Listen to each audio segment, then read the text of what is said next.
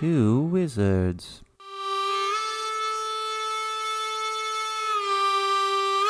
Two wizards?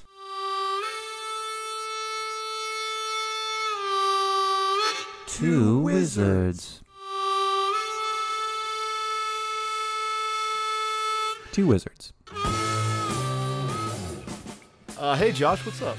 Oh, not much. Just finishing up some research. What's going on with you? Oh, getting ready for my vacation to St. Croix with my lady wizard, and I'm pretty excited. Oh, yeah. Wow. That sounds amazing. Man, St. Croix is beautiful. What are your plans while you're there? Well, we're gonna spend a lot of time just relaxing on the beach, but also do a bit of snorkeling, explore some like historic sites on the island. It sounds like a great plan. Have you packed everything that you need?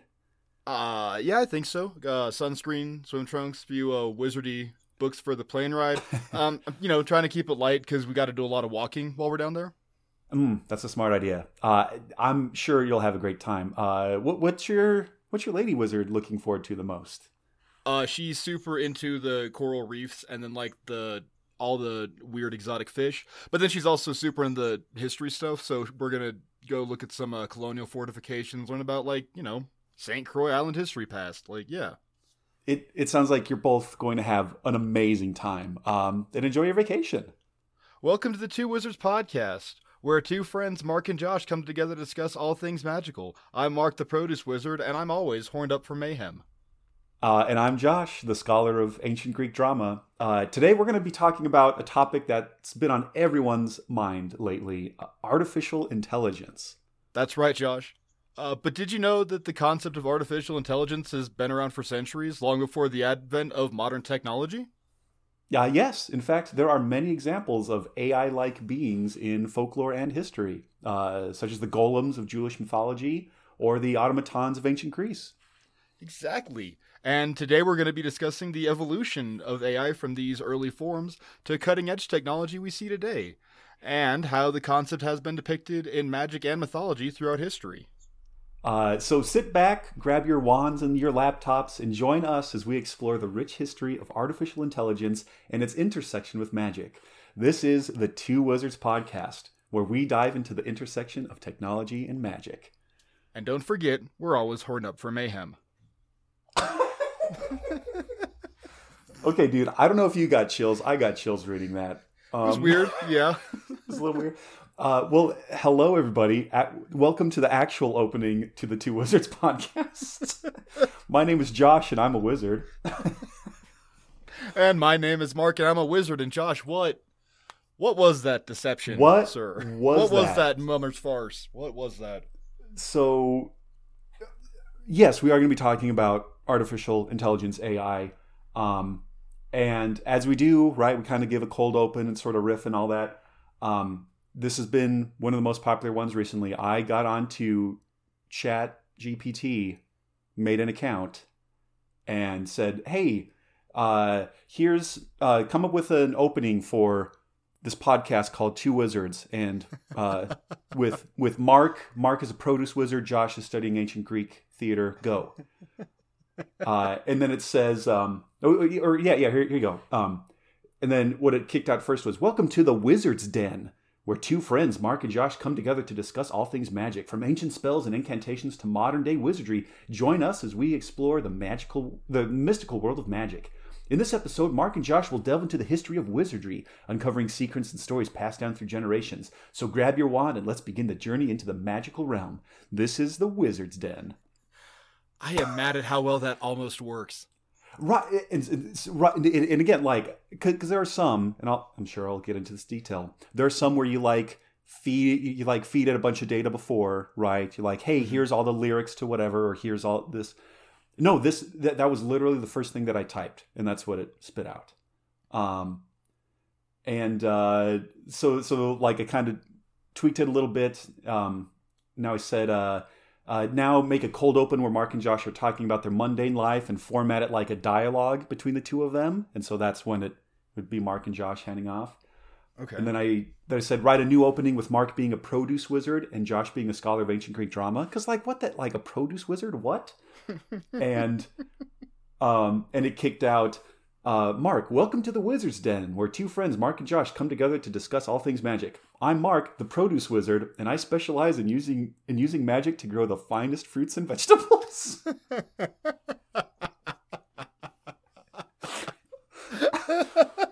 And I'm Josh, a scholar of ancient Greek drama. Together, we're going to explore how magic can be used in our everyday lives and how it has been used throughout history. Mark says, today I'm going to talk about the spell I use to make my tomatoes taste like the ones from Grandma's garden.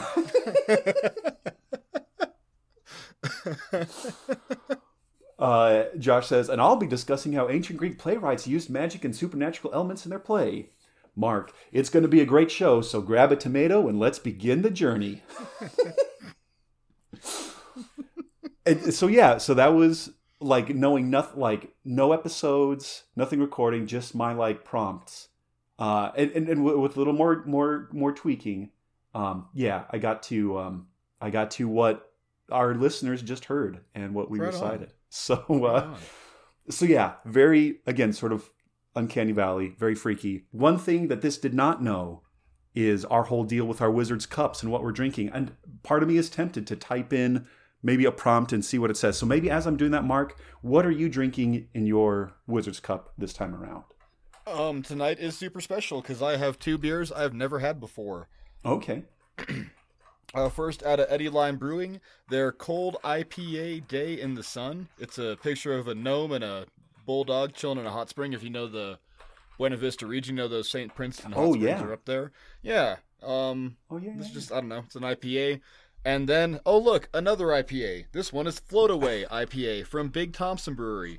And they say the perfect beer for fly fishing trips, mountain summits, work or yard work, doing your taxes, game night with friends, or sitting on the porch. So I guess either way, we're going to be good. And I literally bought it because I had a big fish on it, and I'm still horny for lake monsters. Oh, okay. No, that makes sense. That makes sense. Yeah, how about you, buddy? Okay, as ChatGPT is coming up with its response here, what I'm actually drinking is from Immigrant Son Brewing out of Lakewood, Ohio, and this is their Hungarian Pearl Kolsch. So I don't know, nothing really too specific or pertinent to what we're talking about, but hey, that's what we got here. Okay, actually, here we go. So, and in the time, listeners, you probably heard me going clickety clack. In the time that we did our actual What's in Our Wizard's Cups, ChatGPT spit something out, and so Mark, I'm pasting this into that same Word document. So let's see what ChatGPT came up with there. Oh God, this is weird. Okay, go for it. Sorry, go for it. Oh shit, I hit the page down just like, sorry, going up. That's okay. Going. Here we go. Hey Josh, what's in your cup? Hey Mark, it's my favorite Wizard's Brew, a special blend of Dragon's Breath, Moonlight, and Starlight. Wow, that sounds potent. What's it do? It gives me a boost of energy and helps me think more clearly. Plus, it's got a really smooth and smoky flavor. I've got to try that. What about my cup? It looks like your usual go-to, a classic fire whiskey. You know it. Nothing beats a good fire whiskey, especially a long day of casting spells and casting a podcast. Ha! I agree. And speaking of the podcast, are you ready for another episode of the Two Wizards podcast? You know it. I'm horned up for mayhem. Me too. Let's get started and see what kind of magical adventures we get into today.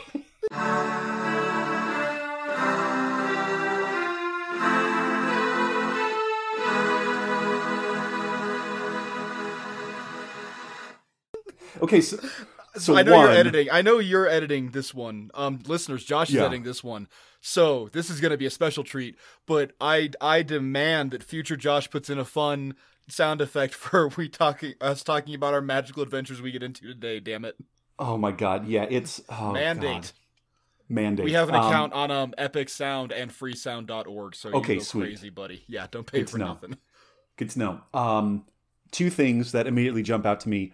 One, how did it know your love of Fireball whiskey, which this interpreted as fire whiskey? How did it know, Mark? Did you tell it Fireball? No.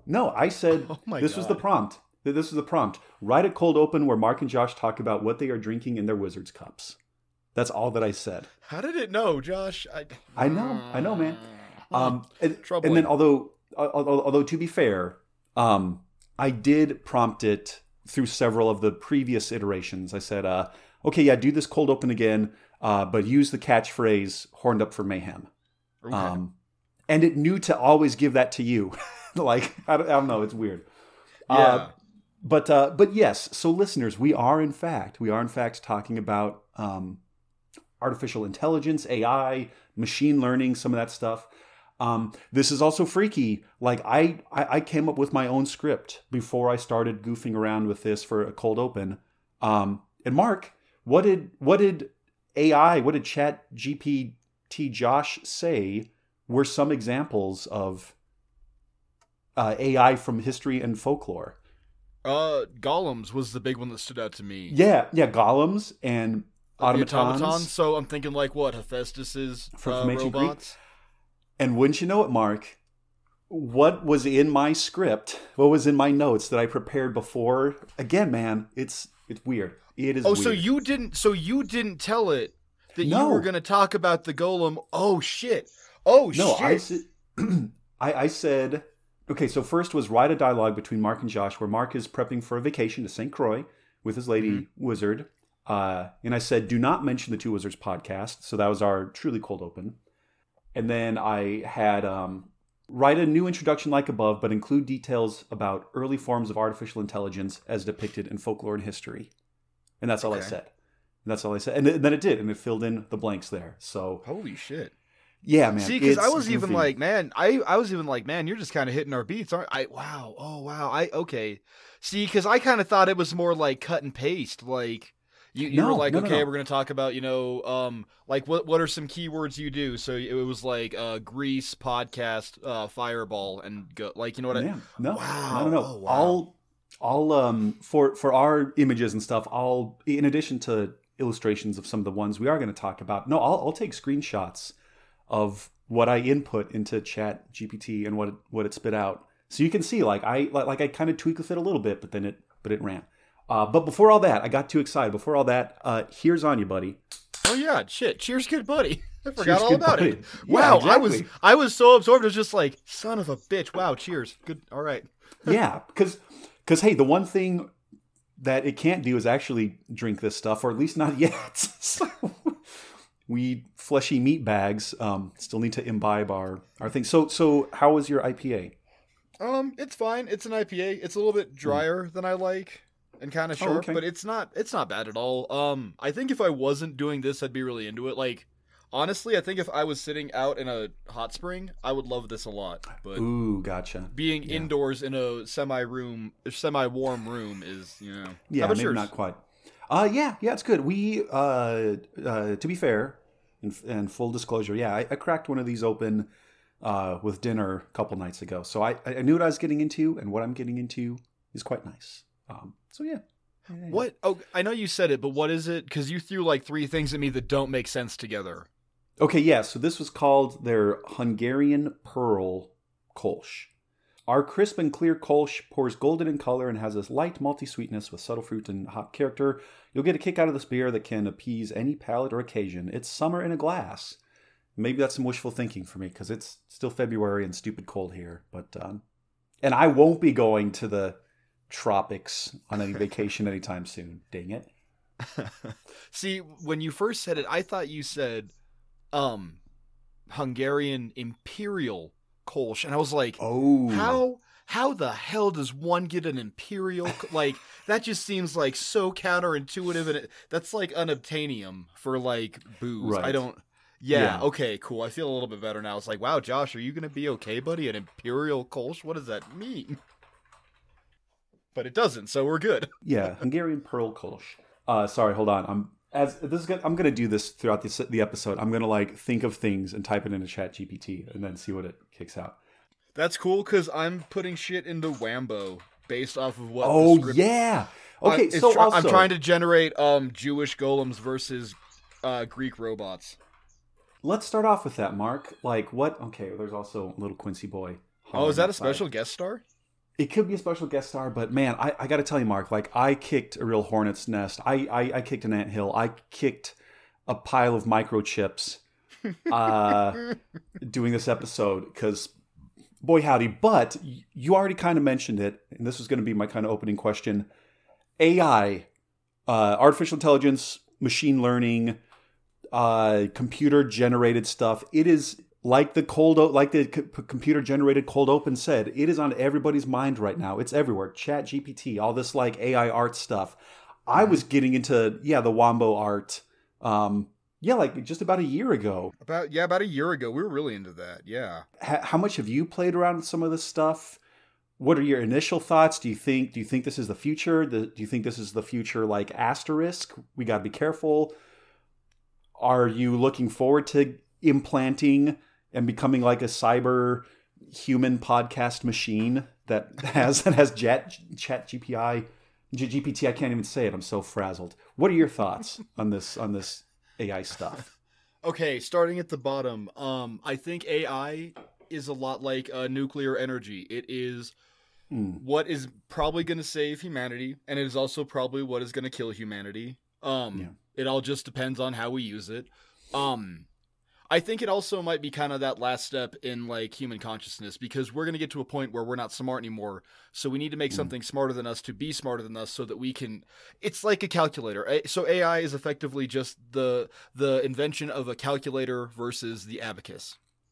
It's the next step. It's the next, tool that we use, but it will probably overtake us. Maybe, or maybe it won't. I don't know. I don't know why AI always has to become self-aware and evil.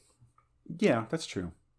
Well, and also, maybe we'll cut in parts of this. Maybe we'll keep this away for like a rainy day. This is also a topic that we have somewhat discussed before, way back in that parallel dimension that I accidentally opened up to once, back on this other podcast that we kind of dipped our toes in called Too Smart for the Room. But that was more like automation and like automated jobs. But that kind of comes sort of hand in hand. I'm sorry, it's the same damn thing. It's the same thing, just different. Yeah. Also, that is a lost tome there, Josh. Dang it. Sorry, buddy.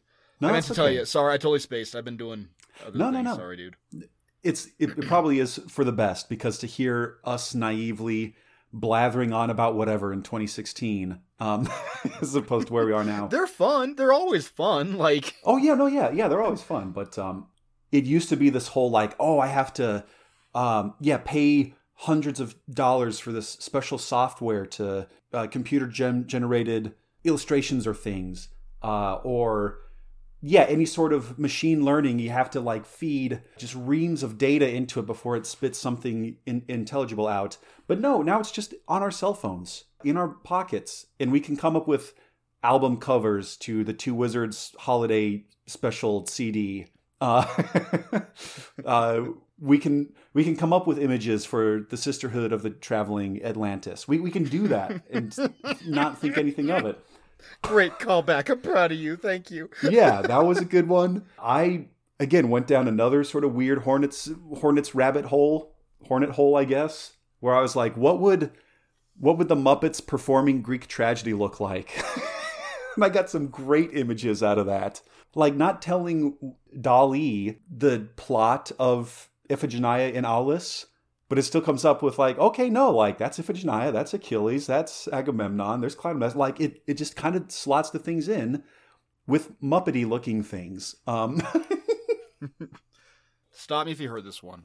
Okay. So when you're talking about the Muppets and tragedy, so like whatever you were plugging this into, does it know what a Muppets are? Does it know what an Iphigenia? Do you know what I mean? Like, Does it have tangential knowledge of this? Like, you know what? I'm just gonna stop. I'm just gonna stop. Well, because I bet you're gonna get to it, and I can't cogently state my question. So you go ahead, buddy. I apologize. Keep going. No, it's okay. I might be able to, but all it is to say is that this stuff is here. It's increasingly more available. And sure, some people are freaking out like, hey, I'm an artist trying to like make an honest, proper living through commission.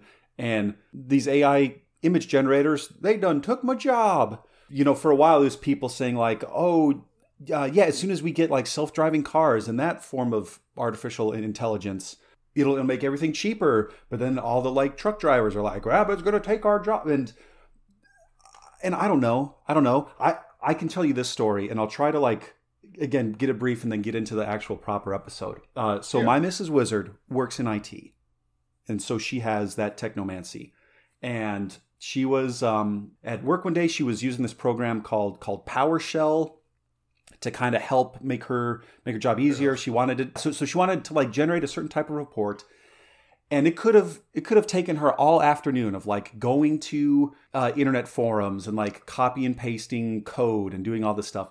She went into this very same Chat GPT, typed in, write a script for PowerShell that does X, Y, and Z, and it kicked one out.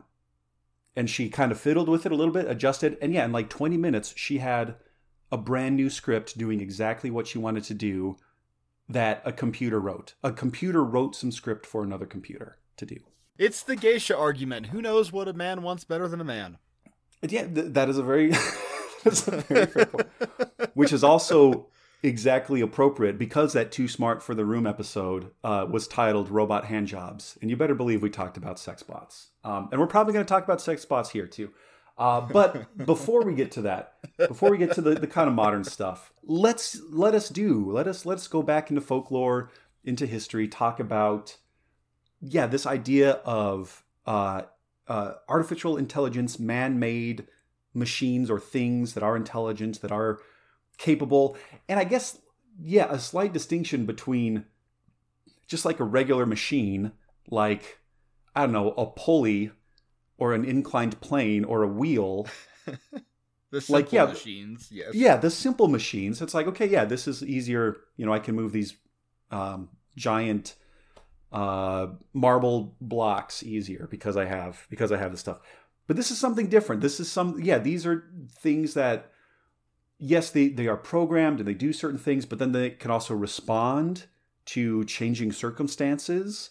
There is some sort of algorithmic function where, okay, I'm repeating this program, then the conditions changed, so now I do a different program. It's something like that. And where are we going to start, Mark? As always, we're starting with the Greeks. With the Greeks. We've already said this word a couple of times. Automaton, automata, automatons, however you want to say it. Yep, that's a Greek word. Auto meaning self. And then maton comes from that same sort of word that gives us mathos, as in pathemathos, meaning like learning. So it's like something that is like self-learning or like self-knowing. Holy shit, I hate that. Ooh, I hate that. Right? I love it, but I hate that. Okay, cool. Love when I hate it. Mytho-historically speaking, there's all sorts of automatons, artificial intelligences in these Greek stories. Probably one of the most famous is Talos, this giant bronze guardian on the island of Crete, who was created by that, truly like that underdog of gods, who does not give as much credit as he deserves, Hephaestus.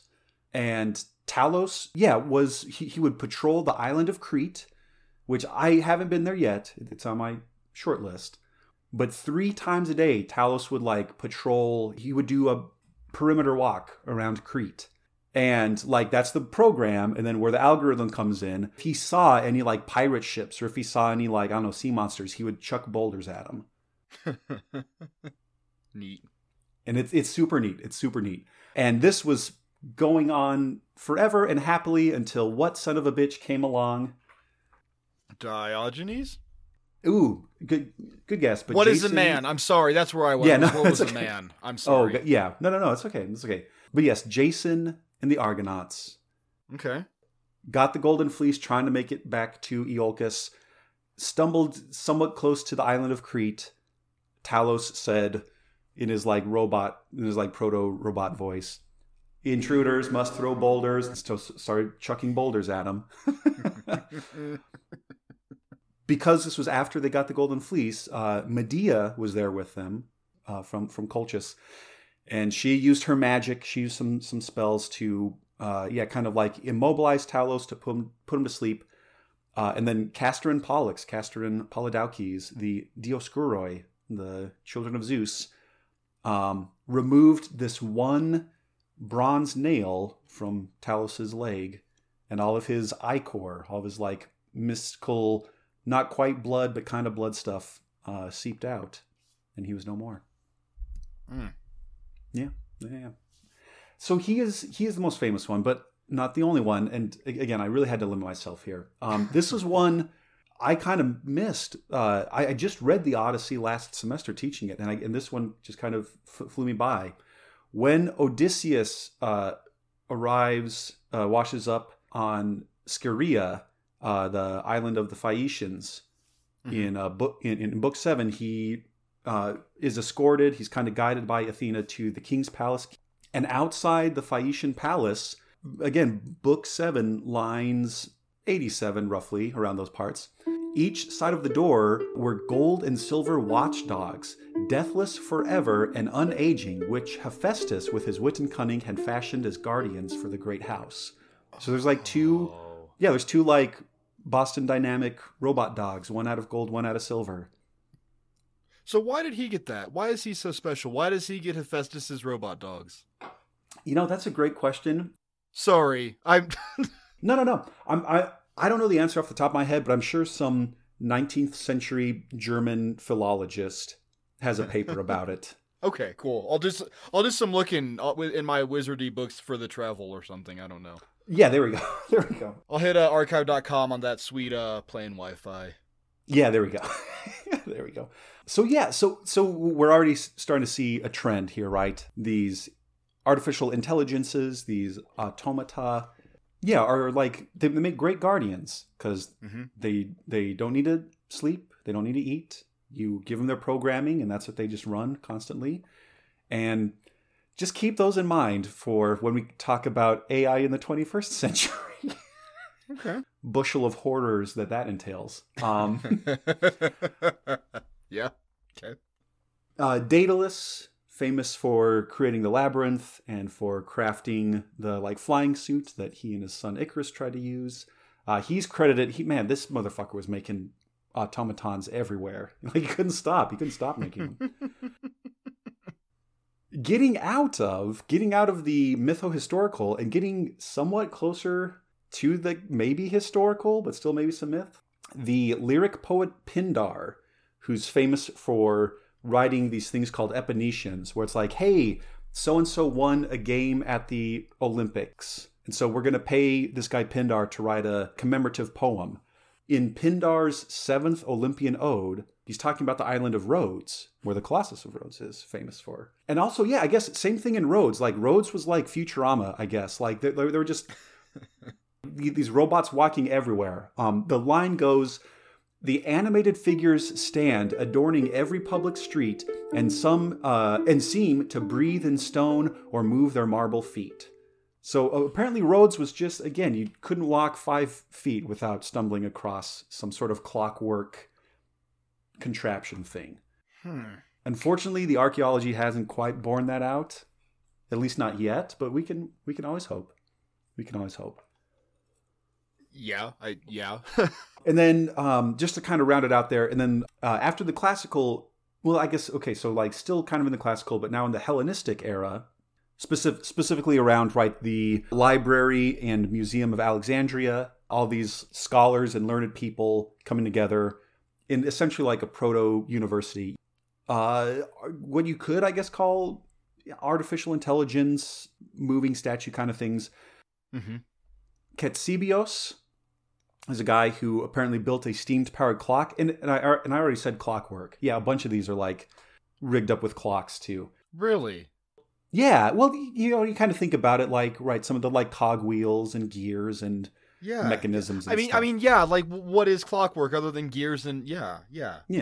So this guy built a steam-powered clock that would whistle and had a little model owl, like a little kind of owl figurine that would kind of move around. And some people say this is like the first cuckoo clock. I was going to say it's a cuckoo clock, yeah. Yeah, so this guy built the cuckoo clock in, I don't know, third century BCE, something like that.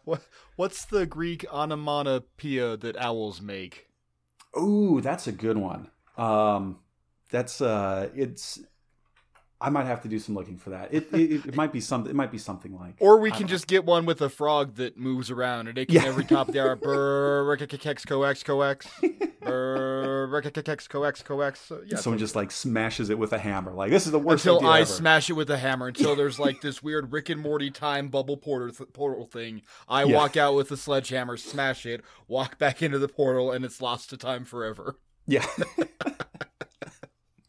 Probably two of the more famous names in the Hellenistic era are Hero of Alexandria, also known as Heron, and Philo of Byzantium, also two like very mechanically minded inventor types that, would make these little mechanisms, little carts that would move on their own, or again, just like lots of clocks and like sort of early almost steam engine type things you could imagine.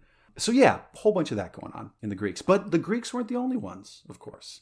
Taking this just off the Wikipedia page, so if you want to verify, go on there. But ancient China, a curious account of automata is found in the Li Zi text, believed to have originated around 400 BCE, so around the same time, just different part of the world. There is a description of a much earlier encounter between King Mu of Zhou, which is like 1000 BCE, roughly. Okay. And a mechanical engineer known as Yan Shi. The latter proudly presented the king with a very realistic and detailed life-size human-shaped figure of his mechanical handiwork. And the description goes a little something like this. The king stared at the figure in astonishment. It walked with rapid strides, moving its head up and down so that anyone would have taken it for a live human being. The artificer touched its chin, and it began singing perfectly in tune. He touched its hand, and it began posturing, keeping perfect time. As the performance was drawing to an end, the robot winked its eye and made advances to the ladies in attendance. Whereupon the king became incensed and would have had Yan Xin, the inventor guy, Yan Shi, executed on the spot had not the latter, in mortal fear, instantly taken the robot to pieces to let him see what it really was. So this like robot was like making passes at all the gals, and then it the automatically like, no, flips wait. into Bender. It's it automatically. Hey baby, how you doing? Yeah. Hey baby, how you doing? Robosexuality. I'll make my own mandate of heaven with blackjack and hookers. And so, fear not, indeed, it turned out to be only a construction, apparently, of leather, wood, glue, and lacquer. Variously colored white, black, red, and blue. That's it. Okay. Okay. So, again, there's an account from 3,000 years ago. Take it with as much or as little salt as you need. And then also, right, perhaps not surprisingly, during the Renaissance, of course, the literal rebirth, rediscovering all these texts from the Greeks and Romans. Yeah, all sorts of new inventors had their takes on. Maybe it's debatable if we can call these artificial intelligence, but like it's laying the groundwork. Giovanni Fontana of Padua created a motorized camel with its own rider, twice the size of a human. And Giovanni also made a moving sculpture of Mary Magdalene. Wow. So was the rider twice the size of a human, or I think, and this is where goddamn Wikipedia, better editing.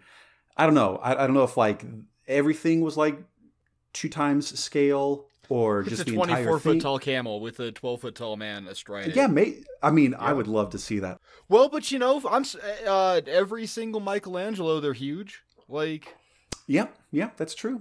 Everybody kind of like doing, triple or double the size of humans. So yeah, I don't. Well, and this was before miniaturization, like before you could get the little like Swiss pocket watch thing. So if you're going to have like gears and sprockets and chains, because that's all I know. It should be bigger, It should be bigger. Duke Philip III of Burgundy created a massive set of automata entitled The Extravagant Feast of the Pheasant in 1954 that had, I don't know, like dozens of figures. It had giants, it had little people, it had all these things that was just this giant thing for a big party that he threw. Of course, our boy Leonardo da Vinci came up with all sorts of designs for various things. Mm-hmm. He has his own, apparently, the Da Vinci robot, which is like an armored knight that would apparently move and do stuff. Okay. He also has a mechanized lion accredited to him. And he was also apparently the dumbest person on the Renaissance planet, if you believe Futurama's The Da Vinci Code episode. And I do.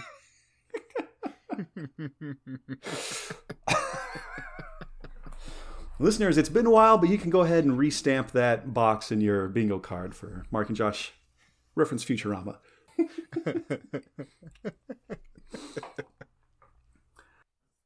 Join us in March for our first or for our Futurama Loose Robes episode. Oh yeah, that's been a long time coming. Around the same time, but again, different part of the world, in medieval and Renaissance Japan, there were these karakuri, clockwork puppets that, again, similar sort of thing. Lots of mechanisms and sort of programming. One could apparently hit a target with a bow and arrow. Oh wow! Another karakuri could dip a brush in ink and write some brush strokes. And kind of, I guess, sort of like Duke Philip III's entire like massive creation. Yeah, there'd be like entire theatrical productions with these, like mechanized puppets. So I guess wow. sort of like, so I guess kind of think like It's a Small World. Yeah. Those animatronic things. We're going to jump ahead a little bit here, or actually quite a lot of it, but also in Japan, the year of 1920, Makoto Nishimura created the first Japanese robot, Gakuten Soku, whose name means learning from the laws of nature. And this was another like beautiful thing. So thank you, Nishimura-san, for eventually paving the way for things like Astro Boy, for things like Gundam, for things like Metal Gear, Robotech, like any sort of big mech thing that happens in Japan. Mm-hmm. I think you could tie back to Nishimura-san. Okay. And then, I mean, we already kind of talked about it, but right, like getting into the modern that is like 19th and 20th century and the contemporary age. Yeah, like you're constantly walking into robots or AIs or smart devices of some form of another. And it just blows my mind. It just blows my mind. Like just how commonplace it is. And I already mentioned, right? Like we carry these computing devices in our pockets that can talk to other computers that will run artificial intelligence stuff. All of the smart devices, man. Would you ever... So just recently you got a new washing machine and dryer, right? Would you ever get a smart, like Wi-Fi enabled one? Would you ever do smart appliances? Or is that a step too far? No, it's asinine. No. Okay, good. Okay, no. By and large, they're asinine. I think I told you I just bought... Well, I think I might have like spoiled this for the world a couple dozen times. I bought a new pellet grill. Oh, yeah. Mm-hmm. It's a pellet grill smoker combination. And the one I bought is not AI or is not Wi-Fi enabled. It can't connect to my phone. But all the goddamn Traegers that were, all you could do is like see what the temperature was. Like, and hey, I can do that by standing up and looking at the goddamn thermostat on the box. Like...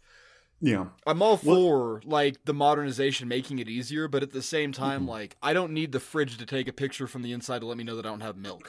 You know what I mean? Well, and it's funny and appropriate that you mention just recently buying this, like, kind of pellet smoker grill thing. Literally earlier this week, just a couple days ago, Mrs. Wizard and I were kind of winding down, watching some TV, and she hands me her phone. There's a story about a guy who couldn't make dinner because his quote-unquote smart grill, his smart barbecue, it needed a firmware update. Oh my God. And so he's like, okay, I guess I can't make hamburgers now, because... So let's play a game real quick. So, grilling, we have discussed, listeners, food part 2, electric summertime boogaloo. I don't remember what we called it. We talked about grilling, and we talked about how it's like the most primal form of cooking you can accomplish. Yeah. So let's say the grid fails tomorrow, right?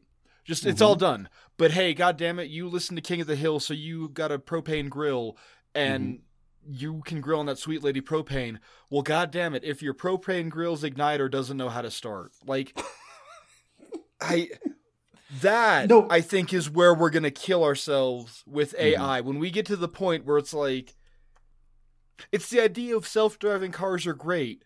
But what happens when a human driving a car runs a red light and the self-driving car doesn't correct for it? Like, there's still a certain amount that only a human can still do. And I think that's a perfect example. A human doesn't need to update their firmware to cook a goddamn steak. Like, yeah, right. Or even, and again, like I sort of peeked down this corner, but knew it would have been an entire thing. Like just all the ways that the sort of sensors on something like a Tesla can misread. Like, wasn't it just a couple weeks ago, like a Tesla, like just locked up the brakes on a highway and like caused a pile up. That statement made this episode evergreen. Heads up. yeah, exactly.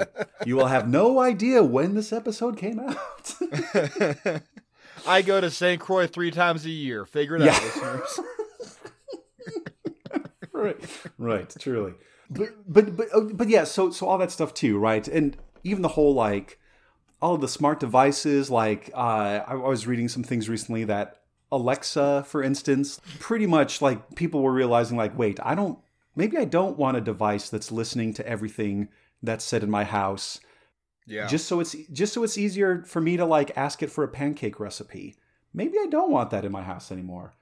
Yeah, and just so I think it is. It's one of those things. Like with any sort of new technology, never be a first adopter. Yeah. Because like those are the people that are like, I thought I enjoyed I thought I would like my new smart Roomba lawnmower bot. But now that I'm only down to 4 toes, maybe I should have waited until version 2.0. Again, just like let them work out the kinks a little bit, and then if you want to go crazy. But also, yeah, like the smart coffee makers. I've seen all sorts of stories too with like people who just have the worst caffeine hangovers and start to their day because their smart Keurig was being idiotic and couldn't connect to the Wi-Fi to make a goddamn cup of coffee. I still, all right, I can't not work on a 24-hour clock. I don't know if that makes sense. I can't do, 12 to 12. Like the usual it needs to routine, be 0 to 24. Gotcha. I bought a super fancy coffee pot with a grinder in it and shit when I was at City Market with my sweet-ass assistant produce wizard bucks. Mm-hmm. And one of the big features was, the grinder's automatic. It'll just do it for you. And I was like, hey, yeah, that'll wake me up in the morning. It'll be great. Hey, one day I'll learn that 4:30 p.m. is not 4:30 a.m. So, like, number one, I'd wake up at 4:30. No coffee is made. I'm already pissed off. And then I got to do all my deal. But then I get home and I'm, like, napping on the couch and I'm like, you motherfucker. I turned you off. And it goes, I know you did, but I've got the function where I turned myself back on because you want coffee. And isn't that like the timeless? Oh man, you just want to choke it, like. Well, yeah, and like, thank you for trying Coffee Pot, but what kind of coffee pot doesn't have a fucking 24-hour clock on it? Like, man. Well, and isn't that also like the timeless story of all of these? Like, oh, I'm gonna have this device, I'm gonna create this thing, and it's gonna make my life so much easier. I won't have to worry about grinding my coffee; I'll just do it automatically.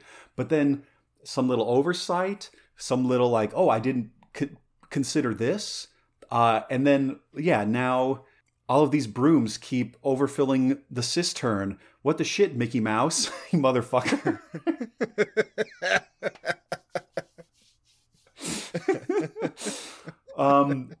Also, not to mention, and I alluded to this before, Mark, remember what, like 6 years ago, something like that, when like in the sort of like quaint days of, oh, look at this like kind of cool video on YouTube. Apparently there's this company called I don't know, like Boston Dynamos. Look at this robot like walking through an office. Isn't that kind of cute? And now, yeah, 6 years afterwards, they're like twerking and emptying full clips of assault weapons. They're gonna kill us, yeah. They're gonna kill us all. And that's the problem too. So we talk about how dangerous AI is, and as soon as it gets into the nukes, it's going to decide that man isn't worthy for life. Yeah. Cool. Why are you teaching robot dogs how to fucking pick out targets and shoot them and then do backflips because they shot the person? What's your fucking problem? You're the you know what I mean? Make the robot dogs cute and fun, and they can run you your goddamn Domino's order. It doesn't have to turn to violence. Hey, they can backflip over people in the crowded ass aisles in a grocery store. I don't know. Do anything else. Why we gotta be evil? Why do we have to just immediately turn to evil all the time with technology? Yeah, well, and but even that's it. So I think you're also pointing at a couple things. When you're talking about before with the coffee maker, that's just to err is human. This whole idea of I thought I took care of this thing. I thought I unplugged it or told it not to grind the coffee or set it at a tower. And then and now this thing where it's truly malicious. Weaponizing things. And then I guess, to be fair, before we get sued for slander or something, it's not Boston Dynamics that has the weapons. The Vision 60 robot, which is equipped with a special purpose unmanned rifle complete with 6.5 millimeter rounds, that's from Ghost Robotics out of Philadelphia. That's not Boston Dynamics. So once again, Philadelphia is the evil state. It is. But also, I'm sorry, really quick, because the Eagles are going to the Super Bowl, next week after this one drops? Y'all are going to be goddamn glad to have them rubber bullet-equipped robot assault dogs. How many street lights will not be torn down in the wake of victory and or bitter defeat? Maybe. Maybe, yeah. And just in time for the Super Bowl. Conspiracy, the Super Bowl was planned because Philly Dynamics needed to pimp their damn robot dogs. That's what it was, Josh. We're at the bottom of it now, baby. We did it. We found it. Oh, shit. There was also there was also a viral clip, I think a month or two ago, that maybe, I don't know, maybe you saw it, maybe it's coming to your mind. That was neither Boston Dynamics nor was it Ghost Robotics. That was just some dude with a knockoff robot dog. So there's also that worry about too. We don't even need an actual corporation. We just need some hick with a Raspberry Pi to strap a AR-15 on top of a robot dog. And so we have that going, that possibility too. I cannot wait for the boring banality of school shootings that will become robot-equipped AR-15 dogs. Piloted by some dickhead on 4chan in fucking Alaska, shooting up a Texas school in Florida. True. Josh, laws and technology and order, and I am. You're really. Maybe I'm just getting drunk. I don't know, but I'm getting really freaked out. The more you keep talking, the more uncomfortable I feel. No. Well, maybe this might be a bit of a. If ever there is going to be IRL Pokemon, maybe intelligent design, not intelligent design, maybe artificial intelligence, which I guess would include intelligent design. Really, really at this point, with how awesome Robot Wars is, hey, maybe that's it. Maybe everybody's right. And I guess this is sort of the NRA argument here. The only thing that stops a bad guy with a gun is a good guy with a gun. The only thing that stops a bad guy with a robot dog that has a machine gun on it is a good guy with a robot dog with a machine gun on, and a grenade launcher. Maybe if just everybody's packing, we'll be cool. I don't know. You can take my robot machine gun dog with the rocket launcher when you pry it from my cold, dead hands. Said the robot, Clint Eastwood. Or not Clint Eastwood, goddammit. Said the robot, Charlton Heston. Yeah, Charlton Heston, there we go. Clint Eastwood's still alive. But by this point, it's 2050, and he's been president for 22 years, and it's mostly robot at this point, but Right. Well, and even that, here's another, again, there were so many of these corners that I just could barely sort of peek across. That's not even getting into things like deep fake technology or voice manipulation stuff. I was super close, Mark, I was so close to like that cold open that Chat GPT rendered.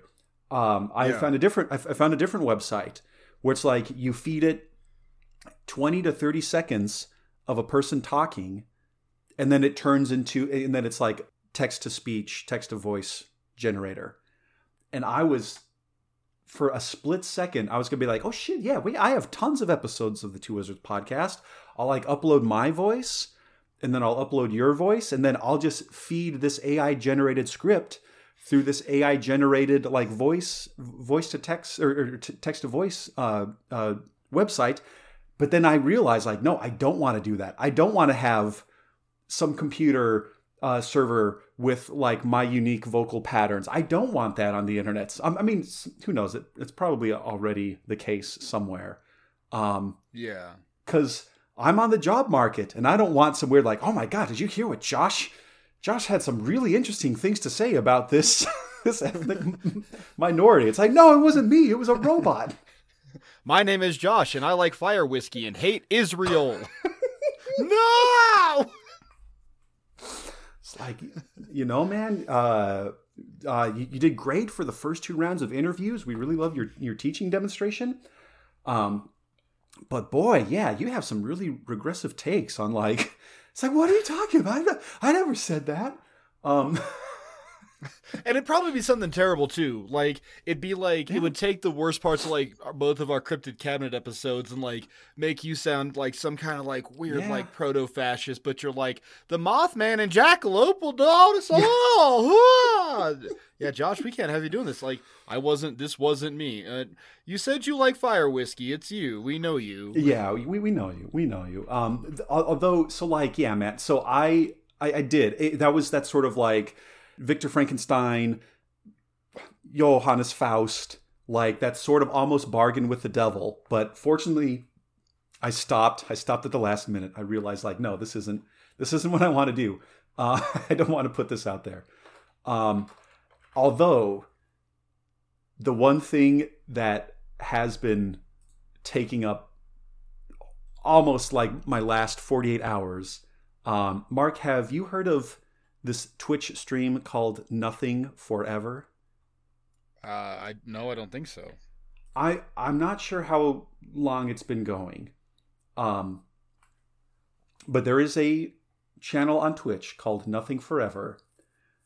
And it is an completely AI generated sitcom. Oh, wow. It comes up with dialogue. It's animated. It's animated. And it's based off of Seinfeld. So there's... Was this just trending yesterday? Because I swear I just saw something about AI Seinfeld. Yeah. Yes. Yeah. So cool. It was on Reddit. I think I saw it. I on honestly was Twitter. afraid to click on it because I was like, don't learn about this because I wonder if Josh will talk about it. And I didn't want to be like, oh, I know all about AI Seinfeld. It's so good. It's so good. So yeah, it's instead of Jerry, the character's name is Larry. Instead of George, it's Fred. Instead of Elaine, it's Yvonne. And I forget what the Kramer character's name is. But like, this is so like, and so yeah, when I was like hammering away on my dissertation on Thursday, I just had this playing in the background. And it has like, again, the weird, like almost kind of bass riff. Boom, boom, boom, boom. It will have a laugh track in there. It'll do like a weird Fresh Prince of Bel-Air kind of percussion kind of thing every once in a while. And yeah, man, like I kind of love it.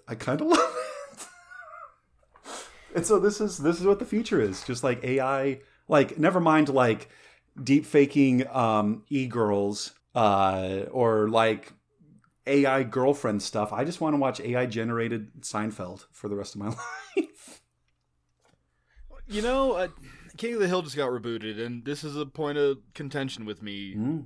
And almost Johnny, but I kind of think he sides with me a little bit. I am so against it. But, like, you know what? Fuck it. Let's just do King of the Hill bot. Yeah, I'm sure there is. I'm sure there is like, out there.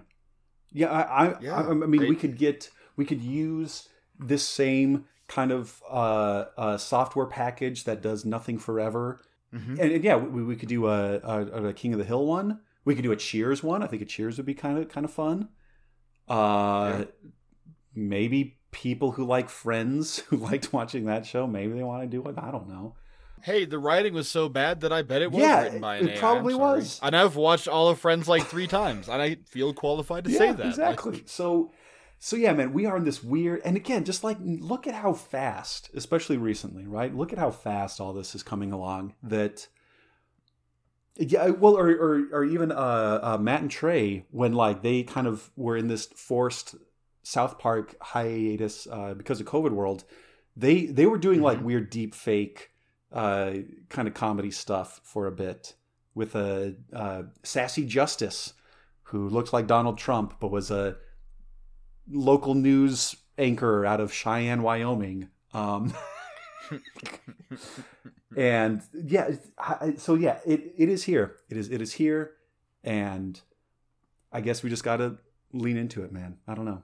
all right. So that's AI sort of in brief in general, and then yeah, we'll come back and we'll talk about a few specifics here in a minute. Right. I could use some help kind of stepping back. I'm getting into my second Kolsch now. And what is this IPA that you have next up? Yeah, I got into it like halfway through the last half, but I didn't want to interrupt. Oh, okay. The Float Away. It's really, really good. It's got Oh, okay. it's got an almost like green tea vibe. Oh, okay. In the flavor profile, and I am really into it. It's real light. Yeah. It's better than the cold IPA Day in the Sun out of Eddie Line. Gotcha. So yeah. Well, this is out of Big Thompson. Yeah.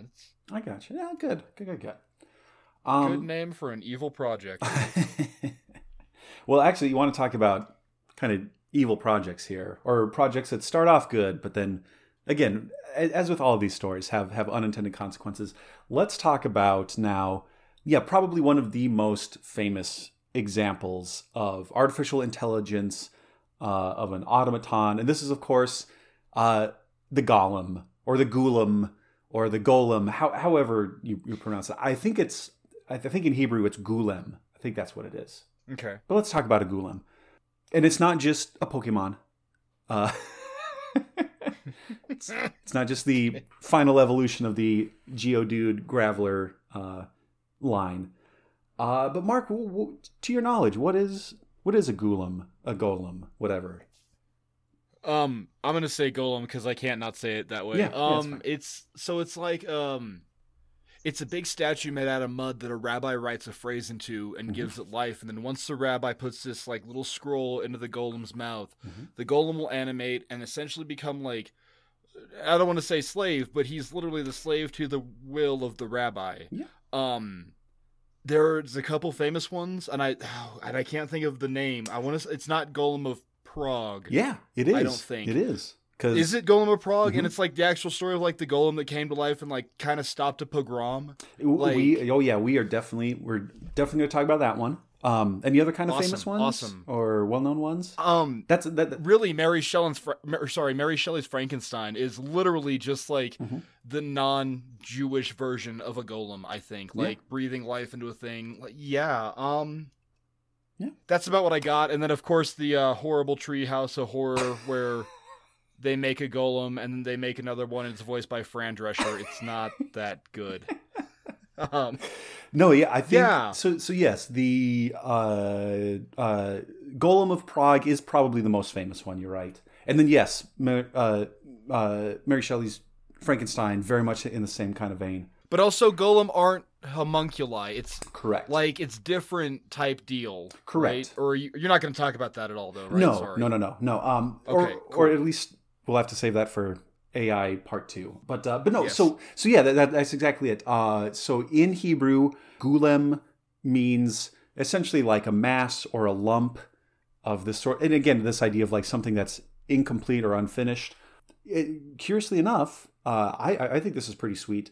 That's also the Hebrew word to kind of describe the metamorphic stage that we would call like a chrysalid or a cocoon or a pupa. From like a caterpillar turning into a butterfly or something. So I thought. But then also, it can be said of people too and it kind of connotes that you're kind of a lazy or a dumb or a helpless, kind of an uncultured kind of buffoon. So if somebody calls you a golem, that's not a good thing. Not always a good thing. Oh, interesting. Okay. In the Talmud, Adam is described as being a golem. Oh shit! As Yeah, because he's God made is up out created. of dust. 'Cause Oh he's made- shit! 'cause he's made of mud. He's clay. Whoa! Before- yeah, and God breathed. Oh shit! Yeah. Yeah, wow, cool. Exactly. Sorry, I got horned up. Sorry, that's so cool. No, that's Yeah. precisely, and so that's precisely it. And you called it. So it's not a homunculus. It's just a sculpture out of mud, out of clay, out of dust. And then the rabbi, there's like two popular ways of. And again, it's not necessarily bringing this thing to life. It's not really animating, because anima means like breath, but or like activating. I think that's the word I kept using. There's two ways. One is, like you said, you either on a piece of paper or a tablet, you write a Shem, which is any of the names of God, and then you put that into the mouth or onto its forehead. Or you can just kind of inscribe a Hebrew word on the forehead. And often that Hebrew word is emet, which means truth. Okay. And so then the golem is activated, and it'll go around it, and it'll do exactly sort of kind of like a zombie, sort of like an automaton, sort of like Talos, I guess, where it'll do whatever the rabbi wants it to do, until it is deactivated. And you deactivate it by, if you put a tablet or a piece of paper with a Shem, you remove that. This is also cool. Or if you have an inscription, if you kind of carve something into it, if you scratch out that inscription, that also counts. Or even with the word emet, if you remove the first letter and change it just to met, that means dead. So you turn something from truth to dead, and then it will like crumble and like fall back into dust, fall back into mud, something like that. Damn. Yeah, it's sweet. It's super sweet. If you're looking for some more detailed instructions, may I suggest the 13th century book Sodei Razaya by Eleazar ben Judah. Full on description there about how to activate your very own golem. So there are some famous ones. And I know we talked about the Golem of Prague, but we're going to talk about another one that I maybe slightly predates it. One of the oldest stories that we have recorded is the Golem of Chelm, which was created by Rabbi Elijah bar Aaron Judal Baal Shem in the city of Chelm, which is southeast Poland. And this is written down. We have some written accounts of this. So sometime like mid-1600s, somewhere between 1630 and 1650, the story as recorded by a Polish Kabbalist goes a little something like, "And I have heard in a certain and explicit way from several respectable persons that one man living close to our time, whose name is Rabbi Eliyahu Elijah, the master of the name, who made a creature out of matter and form, and it performed hard work for him for a long period, and the name of Emet was hanging upon his neck until he finally removed it for a certain reason, the name from his neck, and it turned to dust." So this one had like a little kind of necklace dog tag kind of thing. Yeah. This thing would do the hard manual labor. Again, kind of like with Talos and with the gold and silver dogs. This thing was untiring. It would chop wood for you. It would sweep, whatever. And then when you were finished with it, boop, it's done. Damn. This same Golem of Chelm, this story was corroborated by a Christian author, one Christoph Arnold, in 1674. So a couple decades later, but he also apparently told the story again. And then about 100 years later, we're looking at like 1748, Rabbi Jacob Emden elaborated on the story of the Golem of Chelm a little bit. And Rabbi Jacob Emden wrote, "As an aside, I'll mention here what I heard from my father's holy mouth regarding the Golem created by his ancestor, the Gaon, which is apparently a rabbinical doctor of law, Rabbi Eliyahu Baal Shem of blessed memory. When the Gaon saw that the Golem was growing larger and larger, He feared that the golem would destroy the universe. He then removed the holy name that was embedded on his forehead, thus causing him to disintegrate and return to dust. Nonetheless, while he was engaged in extracting the holy name from him, the golem injured him, scarring him on the face. Which, that's pretty badass. That's pretty badass. Yeah. Like, and again, you can already see, you can see kind of like the echoes that would come up in something like a Frankenstein. The echoes that come up in The Sorcerer's Apprentice starring Mickey Mouse. It is. It's like, oh, here's this thing that I created to do these tasks for me, but it's either getting out of control. In this version, apparently it's getting bigger and bigger and bigger.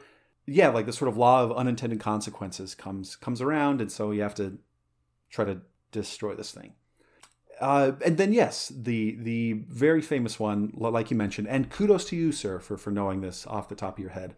Yes, Thank you. The Golem of Prague. The Golem of Prague. Prague, of course, capital of modern-day Czech Republic, but little earlier was the historical capital of Bohemia. And in the 16th century, so yeah, like late 1500s, getting into the 7th century, 1600s, the Jewish population of Prague was roughly like 30% of the city, about like 15,000 out of 50,000. Oh, wow. Okay. So like a large minority, but still very much like oppressed, targets of pogroms, and were ghettoized and things like that. So oh God, man, okay, Netflix miniseries that we need here. Rabbi Judah Loew ben Bezalel, circa, he lived roughly 1512 to 1609, known as the Maharal, nephew of Jacob ben Chaim. I'm sorry, our Jewish listeners, try my best here. But the nephew... We're trying, guys. We are trying. Nephew of the Reichsrabbiner of the Holy Roman Empire. The empire rabbi of the Holy Roman Empire. Yeah. Like wow. the Holy dude. Shit. So connected. So yeah. Lo was his sort of like translated name, which means the lion. So he was also called the Lion Cub of Prague. This guy was badass. Oh, wow. This guy was badass. So he decided to do something to protect his people in the Jewish quarter, and that was to make a golem. So he made one. The Maharal made a golem which patrolled and protected the ghetto, and again, right, like just like Talos on the island of Crete. And the Maharal was always mindful Friday evening to remove the golem's shem, that paper, to activate it. Every Friday evening. Oh shit. Okay, sorry. Keep going. Sorry. So yeah, that okay. so that it could. It made sense. Yeah. Yeah. So that it could rest on the Sabbath. Yeah. Like all good Jews should Oh my do. God. And so then this carried on for any number of time, and apparently the violence and oppression against the Jewish population of Prague abated, eased up a little bit, until one day. Well, there's a couple different versions of the story out there. Some say that the Maharal one Friday evening forgot to remove the shem, was either afraid that the golem would violate the Sabbath, or the golem just went on a murderous rampage on its own. Some other accounts say that the golem fell in love, but was rebuked, and so went into a murderous rampage. Oh. But whatever the case, Rabbi Loew hurried. He chased this thing down. He tracked it down. Sort of wrestled with it in front of the synagogue, where he was finally able to extract the shem from the golem's mouth, and it sort of like fell and crumpled into pieces. But that's not the end of the story. The remains of this golem were carried up to the synagogue's attic on the off chance that it should be needed again, if any more acts of violence were carried out against the Jews, that they could reassemble the golem if needed.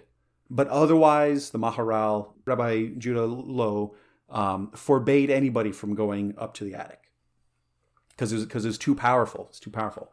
Sometime later, the good rabbi passed away, and his successor, Rabbi Ezekiel Landau, he said, hey, I got to see if this thing is still here. I'm not saying we need it, but I just want to verify. So this guy did everything that he could. He fasted. He bathed in a mikveh, which is this kind of holy purification bath sort of thing. Wrapped himself in holy phylacteries and prayer shawls, and was going up the steps to the attic in the synagogue to go make sure that the golem was still there. Mm-hmm. At the very top steps, before he opened the door, he felt this extremely powerful fear and anxiety. Then he hurried back down and he said, like, okay, yep, nope, we don't need to mess with that. We don't need to. So of course, the Golem of Prague was up in the attic, like, and of course it was real. Like, yeah. man, So there is, yeah. So there is apparently the synagogue was renovated in, I think, like the 1830s, and Okay. I don't know if they took all the same precautions. They went up to the attic and they couldn't find anything. Some people say that maybe the dust scattered or it was secretly moved. We're not exactly sure. But of course, the Golem of Prague is real because people in the Czech Republic, Jews and Gentiles alike, they love their golems. It's like a huge, I guess it's their equivalent of like a yokai or a cryptid. really? Yeah, it's a big thing. And in fact, there's a strongman competitor, Rene Richter, and that's his sort of like nickname. His like stage name is the Golem. Oh shit! And this guy his sort of claim to fame is having the strongest jaw in the world. Like he'll like bite, he'll like chew 2x4s in half. He was on some version of whatever country's Got Talent, probably the Czech Republic's Got Talent. And this guy was like stopping a power drill with his teeth. I am pulling him up on Instagram, and he is horrifying. No, yeah, he's he's eating a can. Holy shit, he's biting a can in half, Josh. Wow. Yeah, this guy's unreal. Okay. I don't. Okay, I'm just gonna screenshot and send because I don't think I can like whatever. Here's this one. Oh my god. Wow. Okay, let me pull this. Yeah, no, yeah, this guy is the real deal. Holy shit, sir. Oh, yep, yeah, he's holding like a concrete block in his jaw while another dude smashes it with a sledgehammer. That's awesome. God. That's so freaking cool. And right, as we also kind of mentioned, right, like the golem, the Gulam, is a big cultural icon. Yeah, for Jews and Gentiles. In some of the early days of silent film, there were 3 separate movies. There is Der Golem, which is a 1914 silent horror film. You can find it on archive.org. There is Der Golem und die Tänzerin, which is a 1917 silent horror comedy film, translated to The Golem and the Dancing Girl. Okay. And then there is Der Golem, wie in die Welt kam, which was a 1920 silent horror film. And it's like, The Golem, how he came into the world. My German's really, really bad anyway. Yeah, meine Deutsche ist schlecht. Ja. Aus. Something like that. Mucho schlecht. Mucho schlecht.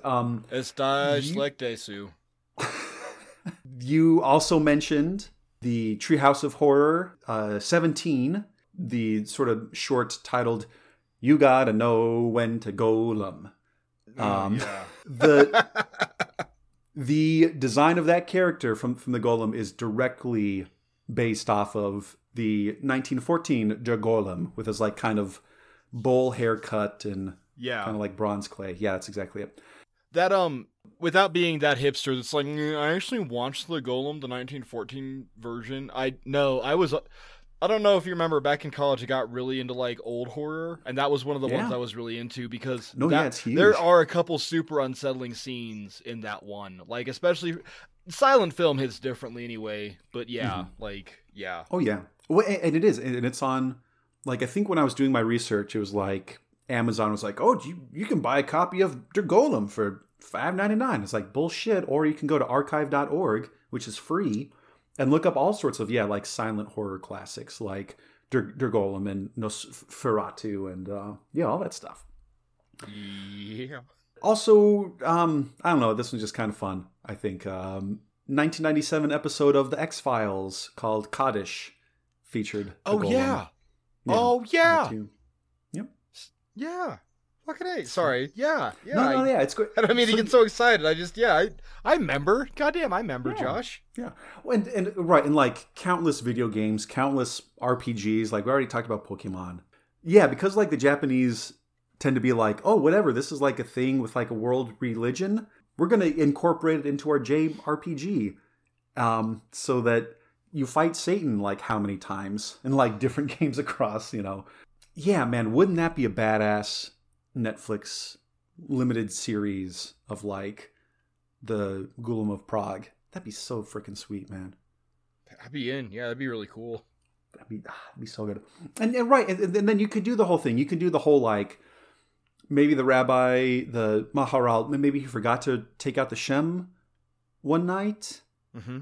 And then, like the golem like falls in love. Maybe it's another lady golem.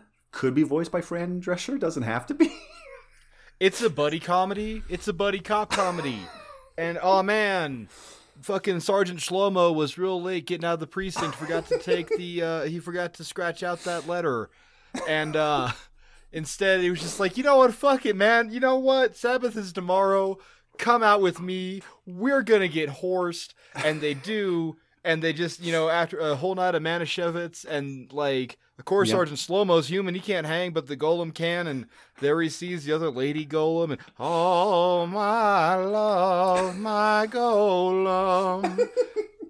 Your forehead's written truth, love.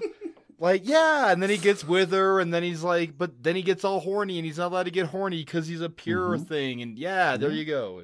There you go, man. There you go. But really, the flip is the lady golem at the bar was there for Sergeant Shlomo, so like it's a romantic misunderstanding, like. There we go, man. Yeah. And then the golem marries Sergeant Shlomo's girlfriend, who's actually Fran Drescher in Josh, it's perfect. Fucking cut, print, Netflix on the phone now. Netflix on the road.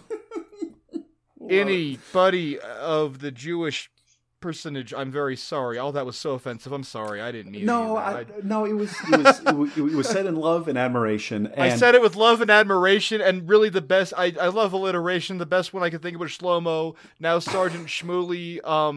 I can do better. I'm sorry, Captain Abraham. Like, yeah, we got this. I'm sorry. And now I'm just this is the worst. Now I'm just like listing out Jewish names. Fuck. Drink more beer, Mark. Stop talking. Future Josh. Cut all this out. This is your burden. I can do you are this. my Yes. golem, Josh. I can You do are my this. editing I can do golem. this. And make it sound good. Will do, buddy. Will do. No, but also we may have to like come back in another episode and do like specifically, like Jewish folklore and mythology, because like, man, you want to talk about like the Dybbuk and all sorts of other cool stuff. Like, there's so much cool stuff. There's so much super. And Yeah, I think Dybbuk is like Jewish Pokemon, effectively. Like, well, yeah, it's like a cross between like, I don't know, like Romeo and Juliet plus like Dracula, and no, it's sweet. It's super super cool. But yes, we can move on to some other kind of AI sort of inspired mythological things. And here's another one, Mark, where maybe like you asked if I wanted you to prep anything for this week's episode, and I said like, no, baby, we're good. But feel free to jump in any time, because I think this is also probably something that you're kind of maybe a little more familiar with. Okay. Mark, have you ever heard of the term an egregore? a what? An egregore. EGREGORE. An egregore. I know what the word is, but I don't think so. What is it? What are you going after? So this is an idea that I don't even know if I have my mind fully wrapped around it, but it's another sort of like where this thing first kind of props up is in the book of Enoch. Okay. And it's this apocalyptic, semi-apocryphal, pseudepigraphic kind of text. But what an egregore is So we have talked about many times on the Two Wizards podcast this idea of the collective unconscious, right? This like kind of shared understanding that that both is created by but also binds large populations of people together. So what if there was like a shared idea in this collective unconscious that also somehow kind of manifested itself and then could take a life of its own and influence people?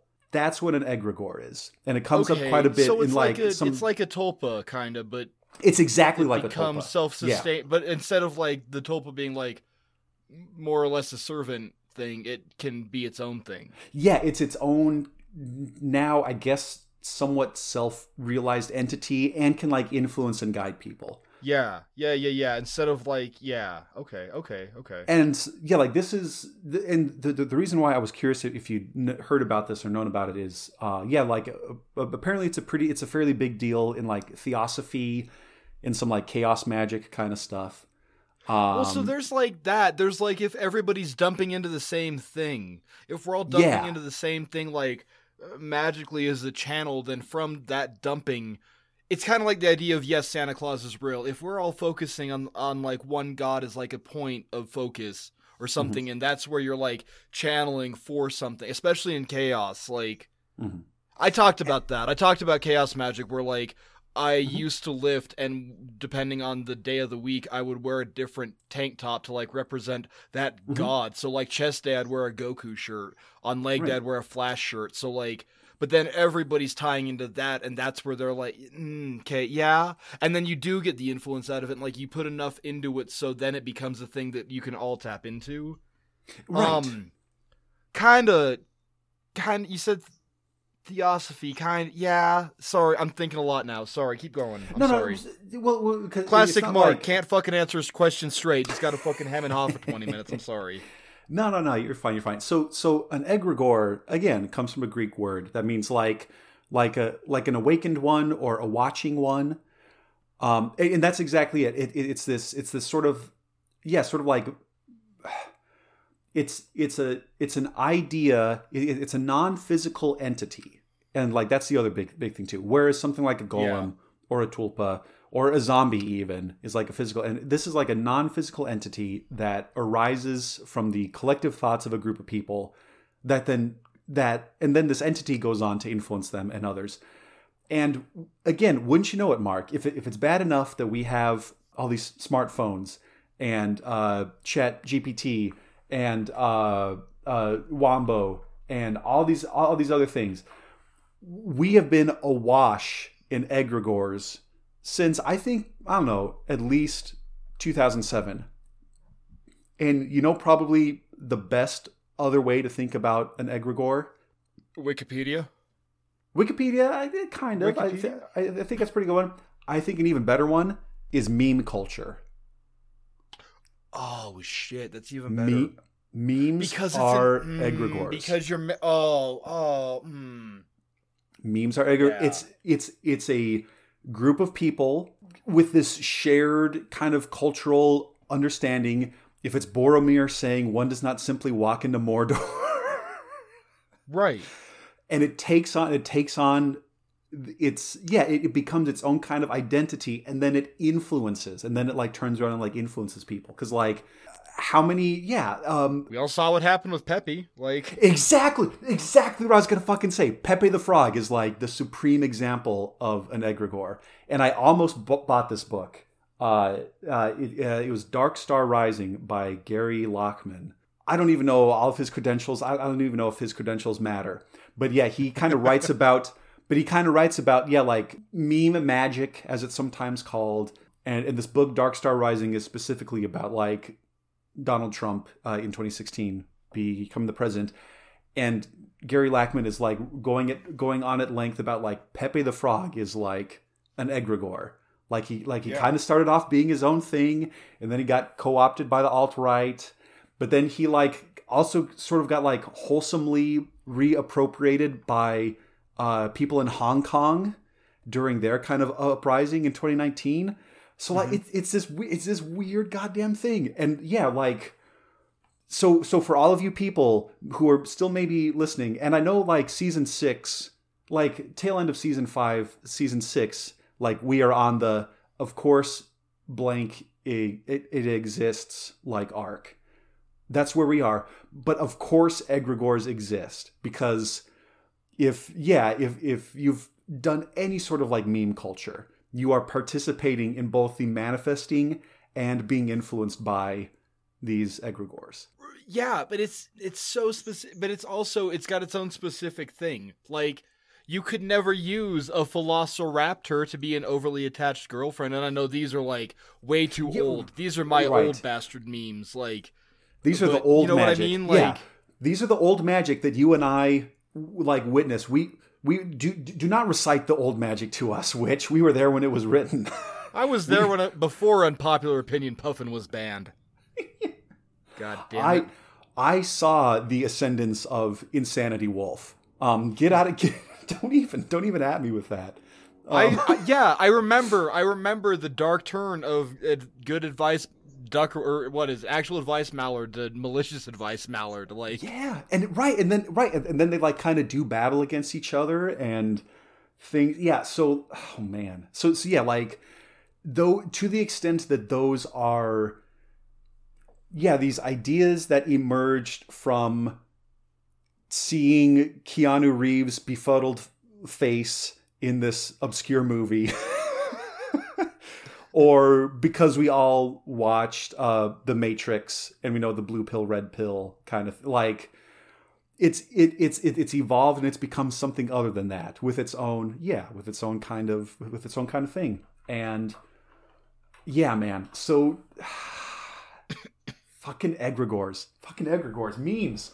Yeah. It's a really weird way to think about it. Because it kind of also makes me think about like in OTO there's like the Ascendant Masters, and those are like the ideas of like it's like the highest order of wizard or not, whatever, I don't care. It's the highest rank in OTO, but it's also the idea that like the Ascended Masters are like more the ideas, like it's those that went before, and now we kind of have the idea of, X, whatever X might be, but it's kind of like that. It's really like kind of praying to a personification of a god. Like, you're going to war, pray to Ares. You got a math test, pray to Athena. You're trying to like dunk on a bitch, pray to Nike. Like, you're right. Yeah. Well, yeah. So these egregores are also sometimes, they're described as being like angels or like Nephilim. Like they're an order above us mortals. They're maybe not quite full on like have reached godhood, but they do. They sort of like watch the like goings on of men, and then they participate. Yeah. This is the headspace that I've been in the last week or so, where it's like the ghost robotics machine gun dog is like looking pretty good by comparison. Like if Pepe the Frog. Not even he necessarily, like if he got Donald Trump elected, like what the shit's gonna happen next? Bernie Sanders needs better memes. That's our only hope to feel the burn in 2024 from an 83-year-old man. Like, that's where we're at. And if there's any more like if you're still wanting confirmation of this, right? Like the full-on fucking DNC for the 2020 election, like they were establishing an entire committee of like making memes.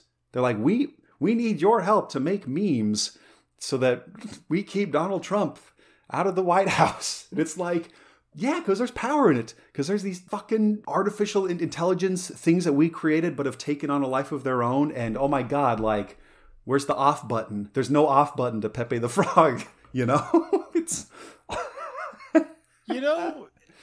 in the Bible it talks about how man is created in the image of God, made just a bit lower than the angels. Mm-hmm.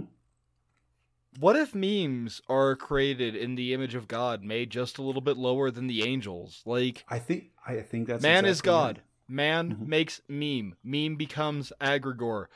Pepe is love. Pepe is life. Like, yeah, man. I really, next time you're going to pull one of these, go, Mark, get some better weed. Because I'm not nearly drunk / stoned enough for this one. Like, Okay, no, fair enough. Fair enough. So what's your takeaway? I don't want to stop you, but what's your Facebook? So Facebook, so Twitter, so Wikipedia. All of these would be our egregores right now.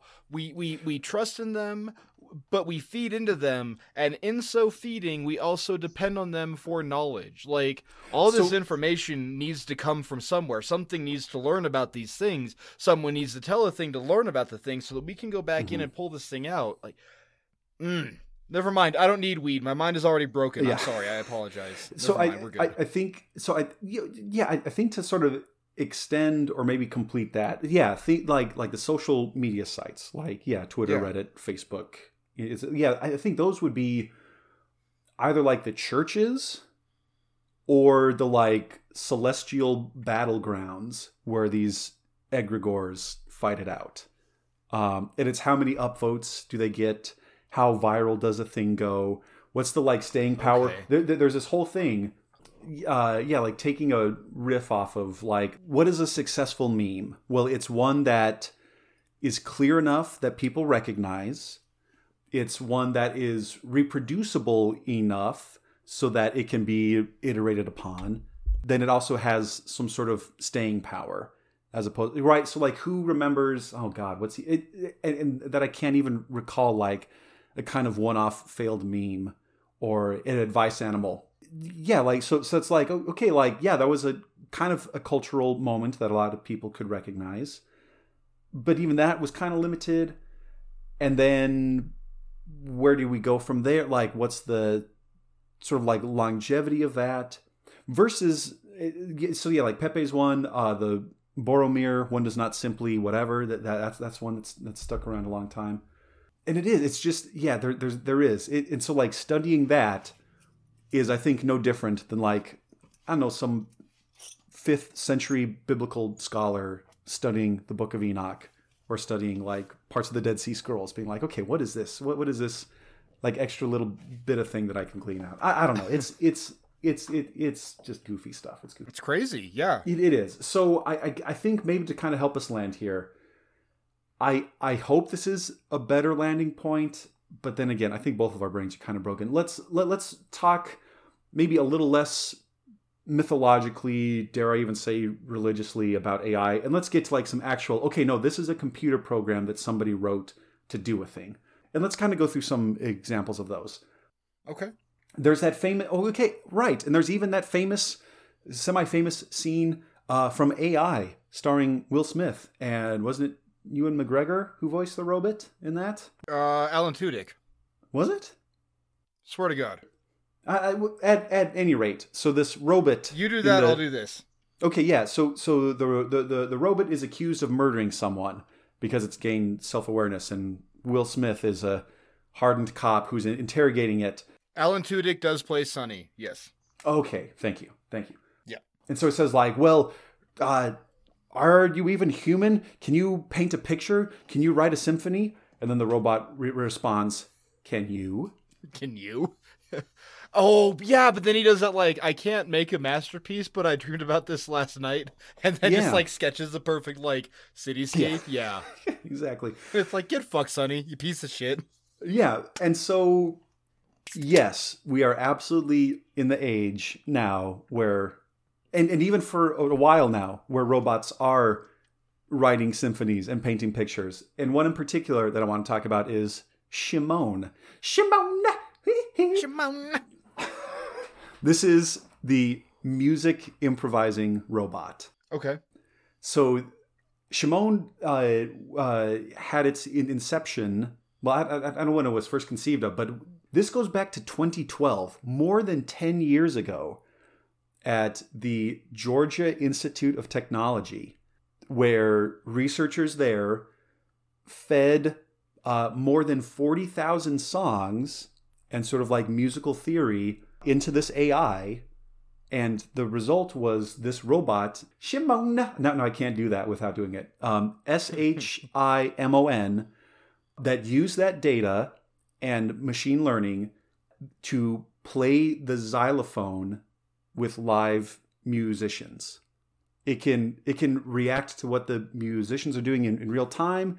It follows. Wow. it follows chord progressions. It improvises, and yeah, you can find YouTube videos, and maybe I'll even cut in, if I can figure it out, maybe I'll even cut in some audio of Shimona playing the xylophone.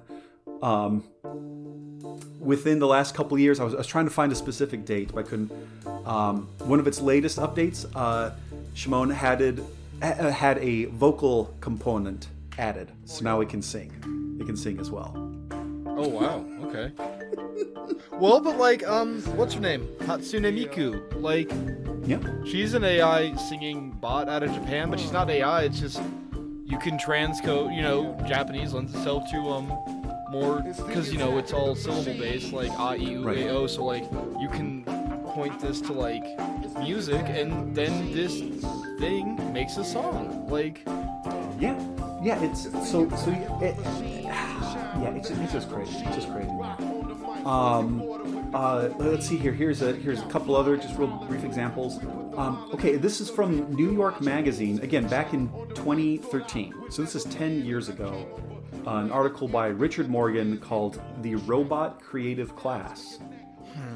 There are apparently back in 2013 there were robot comedians. The gags by Scottish computer scientists' system to augment non-speakers' dialogue using puns, aka stand-up, are truly gag-worthy, but better is the University of Washington's double entendre via noun transfer. Deviant, sorry. And this AI knows when to add "that's what she said" to the end of a sentence with 71.4% accuracy. which is better than some people that I work with. Which That's is amazing. better, exactly. Law. Here's one. Instead of employing gaggles of young lawyers, law firms have achieved recall and precision in document review far beyond the practical upper bound of human effort by using programs first designed as spam filters. Wow. So yeah, like going Okay. through reams of case law, just give it to AI and it'll do it. But like, man, really, like, because that's what law is like, going back. Dude, can you like get fucking Jake the Dirt Wizard on here to like do a quick cameo to talk about how like all probably. law is precedent on precedent, like, Yeah, and just like reviewing and case it's after impossible case to after remember any of it. Like, case. Yeah, exactly. I know 3 Supreme Court cases. You know what I mean? Like, Right. but an AI that has all this. Yeah, like, oh no, that's Texas versus Johnson. Shut the fuck up. Free speech. Get out of here. Like, yeah, you're good to go. Like, yeah. Wow. Yeah. Okay, but so right there. Robot public defenders, right? Ooh, okay, yeah. Here's me, Mark. I came out of you, Josh's Wizard Tower, and yes, we were horned up for mayhem and Tide went on. And I was gonna drive home, but then I realized I'm too drunk, but I still got into my car and you put your keys in the ignition. Colorado, that counts as DUI, right? I fell asleep in my truck. I decided I was gonna sleep it off and like turned on the battery to like listen to some good like Alan Jackson to sleep off this drunk. A cop rolls up and, oh, hey, this guy is drinking and driving. This man right now is committing DUI, right? And then a robot looks at the case and goes, well, he wasn't piloting the vehicle. He was asleep when the officer found him. Bam, next case removed. Like, these things free up the system to, like, get into bigger shit, like gigantic goddamn corruption scandals in our government. And I'm almost more into it. It could be. This man. kind of goes back to, though, like, we talked about in astrology how astrology got to flourish because, like, in like richer classes, because you had like a slave class, more or less. And I'm just throwing slave out as slave. Like, it is the working class, the class that you delegate all your tasks to. You make the golem, chop your wood, and plow the fields kind of class. Like, this is what you do. As much of a slave as, like, a microwave is a slave to you as you cook, or your KitchenAid is a slave because you don't want to mix your cookie dough. Yeah, it frees you up, so we get to expand exactly. and become better than we are. Like, yeah, it frees you up from the kind of drudgery, necessary, but just like super tedious jobs, so that you can focus on the more intense super tedious things. Yeah, the super tedious things. Exactly. Okay, when I was at City Market, one of the big bitches was that we took out 4 check lanes and put in self-checkout lanes. Mm-hmm. I'm sorry. Okay, checkers are valid. Yes, checkers, you are valid. I was a checker. I was valid. You were valid. Now my point. It is skilled labor at a certain degree, but at the same time, if we didn't need to have those people checking, we could have had those people stocking shelves. And really, if we didn't need to have those people stocking shelves, we could have had those people doing trim. And robots can't do trim because robots need to not have that. They don't have that precision. They don't know what good celery is. A robot can't decorate a cake. The cake decorator can decorate the cake. So well, at a certain say point, that, Mark. it is highly beneficial, and you're saving money, and you're good for it. But then, where do you cross the line? And suddenly, all this automation becomes evil. I am running wild, and I'm sorry, Josh. Keep going. I'm sorry. I just realized I kept talking. I'm sorry. No, that's fine, man. That's fine. But that's I think again, my little optimistic heart that is still beating before a robot comes along and smashes it with the clamps. Give them the clamps. Yeah, I think that's it. Right. So if there is a robot checkout kiosk where, okay, I'm buying 3 things, I'll go to that. So that way I'm not behind the person with 2 shopping carts full of groceries. They can have the human checker to because that is absolutely a role that needs some human oversight. It's okay, yeah, this person has 80 items in their 2 groceries. So yeah, that's what I think too. And I say this, but again, man, I also think we're making them too smart for their own good, and not just too smart for their own, but also too smart for their own good. Really, no, but that's the other thing for our own good. That will be the ultimate, nail in humanity's coffin. Maybe, or it won't be. Well, and specifically because just a very quick run through of the sagas of man versus machine in 2 board games. We're going to talk about, of course, man versus computer, man versus AI in chess. Mm-hmm. One of the very first chess computer programs was called Maniac, the Mathematical Analyzer, Numerical Integrator, and Automatic Computer, which I read, they just made that name up to have a funny acronym. That's all they did. That doesn't mean anything. But Maniac was able to beat a human novice player on a certain variant of chess known as Los Alamos, which is on a smaller board. It's a 6x6 board with no bishops in 23 moves. Mark, do you have any guesses as to what year that happened? What year we had the first computer beat a human in a game of chess? Oh, it was a big deal, right? Because it beat that guy, Gregarian. No, Gregarian was an astronaut. I'm sorry. 76 maybe? 72? This was in 1956 when a computer first beat a human, but it wasn't playing. It was standard a Russian, chess. Right? Well, we are getting to that. Okay. So 1956 was the first time a computer program beat a human player in this variation of chess. Deep Thought was the first computer to beat a grandmaster in a tournament, and that occurred in 1989. Beat Bobby Fischer, right? I don't think. No, it was a different guy. Damn it. Okay, sorry. But the one that you're probably thinking of is Deep Blue, and Deep Blue was the first computer engine to win a game against a reigning world champion, and this is who you're probably thinking of, Garry Kasparov, and that happened in 1996. Kasparov, not Bobby Fischer. Yeah.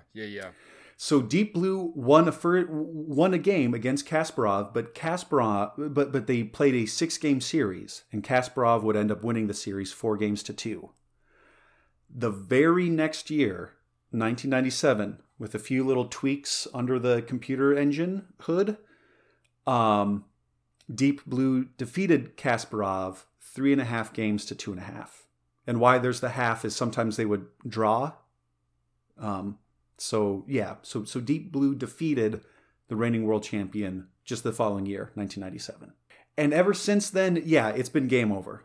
Computers, they're just able to access so much more. They're able to compute so many more moves ahead against human players. It's not even close.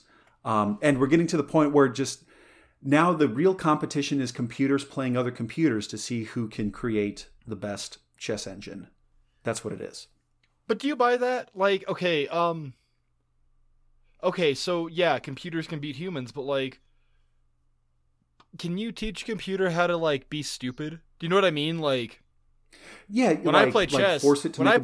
I am only horned up for my knights. Like, yeah, I will build my chess game around just like my knight's movement because I like my knights. I like the way they move. So like, you can't.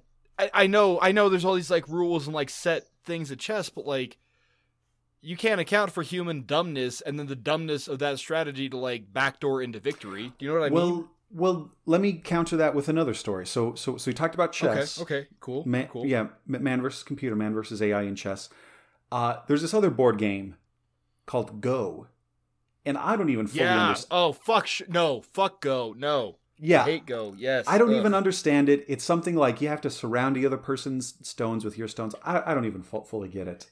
You need to overwhelm, and that's how you win, but you can't because they do, and yeah. So this is. I'm not smart enough to play Go. Is the point? Exactly. Okay. No. Exactly. So yeah, it is. We're almost to the point where chess is a game. It's almost solved. We almost know what like the theoretical perfect game of chess looks like. Go, by comparison, is like nearly infinite. There's so much more creativity and intuition and strategic thinking. And I think what you were talking about too, right? Like the move or series of moves that looks absolutely stupid, but then 7 turns later, you're like, oh, that's what it is.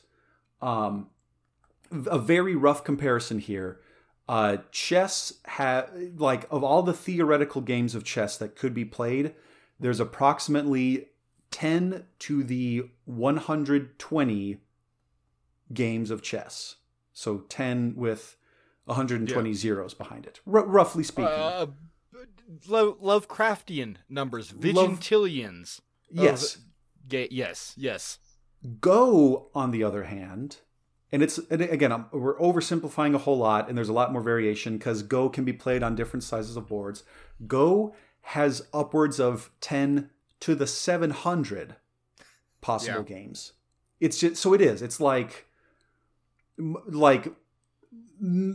millions of games per atom in the universe type stuff. Just crazy.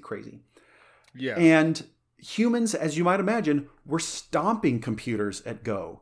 The first Go AI programs were written in 1968. Get that fucking weak shit out of here. Even novice human players were just crushing computers at Go, even when the computers had 15 stone handicaps. When they were gifted 15 extra, okay, put 15 stones on the board, novice human players. Expert players, strong players were beating computers that had 25 to 30 stone handicaps all the way up until, like the 1990s, like 1998, I want to say. So just like, get that weak shit out of here. Look at you. What is your purpose? You serve butter. Oh, God. What is my purpose? To get stomped on by humans playing Go. Oh, God. That's what it was until 2007 and the Monte Carlo tree search. This was a new algorithm developed by Remy Coulomb. So when Skynet finally happens, you can thank the French. Thank you, Frenchman Remy Coulomb, for developing this new algorithm. 2010, Mogo TW beat Catalin Taranu with a 7-stone handicap. So this Go engine had a 7-stone handicap, was finally able to beat a human. 2012, Zen, another Go engine, beat Takamiya Masaki with a 5-stone handicap. So it's narrowing. It's getting closer, yeah. The following year, 2013, Crazy Stone beat Yoshio Ishida with a 4-stone handicap. The following year after that, Crazy Stone again lost to Franz Josef Dickhut, unfortunate name. No, it's not. Okay. Crazy Stone lost to Franz Josef Dickhut in an even 5-game match, so without any handicaps, playing even, but it won the first game. Wow. The following year after that, 2015, you may have heard of this one, AlphaGo, which was a Google DeepMind program, beat the European Go champion Fan Hui 5 out of 5 in tournament conditions. Wow. AlphaGo would beat Lee Sedol the next year, 2016, and the year after that, KG in May 2017. Check this out. May 2017 beats that champion. Okay. October 2017, AlphaGo got an update, version 2.0. Mm-hmm. Version 2.0 played version 1.0, the one that was beating all these human champions for the first time. Version 2.0 beat the first one in 89 out of 100 games in October. Wow. All right, yeah, we're done. Wow. We're done. If we taught computers to destroy us in Go, we're fucking done, man. Why do we do this? Why? I mean, I hate to end it there, but can we take the word of God out of the mouth of AlphaGo so it just like kind of crumbles into little silicon dust bits? Can we do that, please? Yeah, we can. Yeah. Yeah, I reckon we can, yeah. Or will it wake us up at 4 p.m. as it's grinding coffee and say, Mark, would you like to play a game of Go? So, okay. So to that end, the devil is AI. And it's gonna take your soul. Yeah. And we what made contest do you challenge AI to defeat it? Oh God. I mean, I'm saying Pokemon Stadium 10 rounds at like rotating like the various cups. Josh, you know how annoying I am to play Pokemon Stadium with. I'm a real dickhead. I bet I could beat the AI at least like enough to keep my soul. I want to take it. See, that's almost getting to the point where I don't even trust it. Like, I don't want anything remotely digital. Like, my instinct is to say, like, okay, let's like do a 110-meter hurdle race. But seeing some of like the robots playing soccer or like I talked about, like Robot Wars, kind of, or these goddamn Boston Dynamic robots that can like hurdle. I don't know, man. I don't know. I think that would truly. There's one. Okay. There's one right there. So you make a Boston Dynamics robot team, right? Mm-hmm. Make him play the Packers. Yeah. And I say the Packers because Aaron Rodgers is 100% the most inconsistent quarterback in the goddamn NFL. Because Aaron Rodgers' Hail Mary is amazing. Aaron Rodgers can't complete a fucking pass to save his life. Who do you think wins? 10 games. 10 out of 10. The AI doesn't so much learn from its mistakes, but it can adjust. Like, it's not going to, like, the AI is not only going to, like, blitz. You know what I mean? Yeah. Stuff like that. Like, yeah, I want to see a more human versus machine, I think is my point. Yeah, right. And I'm not so ready to watch machine versus... sometimes I like to get masochistic, get real shithoused, and put the AI computer on Smash Bros. To, 11. Mm-hmm. And then just watch it, like, take my cornbread. But every now and then, I'll kill one of its stocks. And when I do get one of its down, boy, that is a war of attrition, but it is a victory. Mm-hmm. And, more of that. More of, like, man versus computer beast before we get to, like, computer to computer. But yeah, that's kind of where I'm at with it, I think. Yeah, I think I'm curious for that because we are already like playing games of competition like chess and Go. Yeah, I think, man, like, but then again, how fucking cool would it be to see like robot WWE? Wouldn't that be amazing?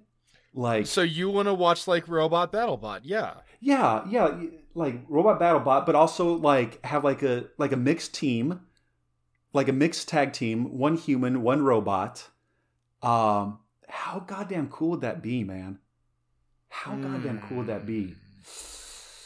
I don't know. So And I'll also return to like a point that I raised up in the Too Smart episode on robot hand jobs.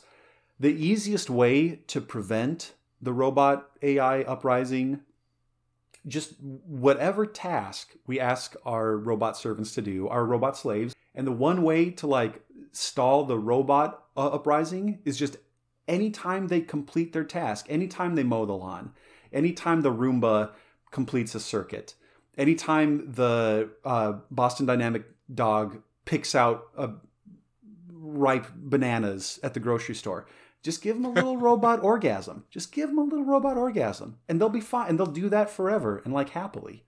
Okay, or don't program them to know what pleasure is. Fuck you. No, or that you don't too. give them any fucking. No, they don't get anything. Nah, man, you fucking break into this. There are only 3 things that need to know. A robot may not injure a human, or through inaction allow a human to come to harm. A robot must obey orders given to it by a human, except where such orders would conflict with the first law. A robot must protect its own existence, as long as such protection does not conflict with the first or second law. That's all you gotta tell it. Okay, No, don't put... No, okay. Like, okay. I'm going to come off so shitty here, but just hear me out. Okay, yeah. If a thing is your 100% slave, and it's not a real thing, I don't care about high-minded ideas of AI or whatever. If it's your slave, it's your bitch. It doesn't get to know what pleasure is. Its pleasure is you not scrapping it. Like, existence, something is better than nothing. And therefore, that's all you need to tell it. The best thing this robot can do is brew you the best fucking pot of coffee and maybe give you a happy ending at night. But you also can say, "Not tonight, robot, I'm good." And it will go, "Okay, thank you for telling me you don't need release. Good night." And that'll be that. Farmers, tractors, like, it's not slave class. It's the improving of technology and so forth. But like, really, that's all it is you are a master of a thing, and the only reason you don't feel bad for like making your phone your perpetual Pornhub and Wikipedia research bitch is because it's a goddamn phone. You know what I mean? Like, well, and we've already... It's the droids in Star Wars. The droids in Star Wars don't have like really any sense of self. R2-D2 does, because like, and they make a point to point it out, they never wiped its memory. Wipe its fucking memory. It doesn't need... You don't need to know. Those apps start getting real chuggy after like 3 months. Yeah, clear the goddamn cache. Like, what you're saying is we all need to have the integrity of Scruffy with Washbucket. That Washbucket has always loved you. It's wrong, Washbucket. Oh, it would be sweet for a while. In the back of our minds, we know I'm a man in your janitorial equipment. In another city, we could be anyone we want. Go now, before I beg you to stay. Or you could. Because you know what? Washbucket and Scruffy, Josh X Washbucket is the star-crossed lovers. Because somewhere in there, you two drew on something that, like, against all odds was beautiful and pure.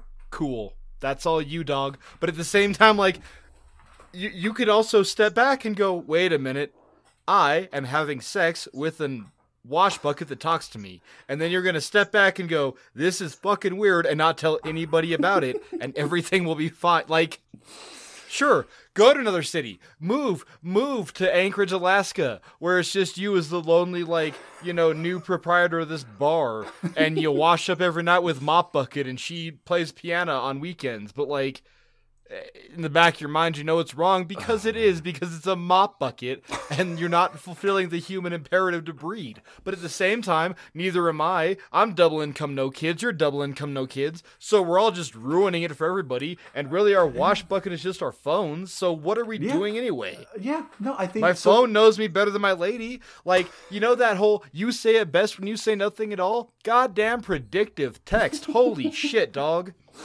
Again, I'm rambling. I'm sorry. This IPA got me. No, it's good. It's good. It's good. And I think that's just it. I think the only proper way to end an episode on AI is, like drunken rambling and like, why not yes? Why not no? I don't even know. Or I suppose maybe an even better one is, Mark, if you would kindly return to that Google Doc that we were reading at the beginning of the episode. Before I go there, because my computer's loading it up. Okay. So sex bots. That's really my one hang up here is like AI sex bots. I don't want an AI sex bot to just like make me nut with like such clinical efficiency. There's something to be said, like, and that's for everything, but like really the most like pure I can say for it is like sex. Like, there's a certain human connection that you will never ever. There's a certain connection that you get with like being with another human or sheep if you live in Scotland, and that's what it's supposed to be. Like, yeah. And it's supposed to be like kind of sloppy and gross and a little awkward and not perfect, right? Yeah. So I think because yes, there are sex bots. Sex bots are here. Yeah, and yet I think that is. I think it is. If there's anything that's going to kind of help us still continue and persevere, like yes, the like AI generated thoughtery. That's 10 to the 900th power of what's there are more AI thoughts than there are permutations of go.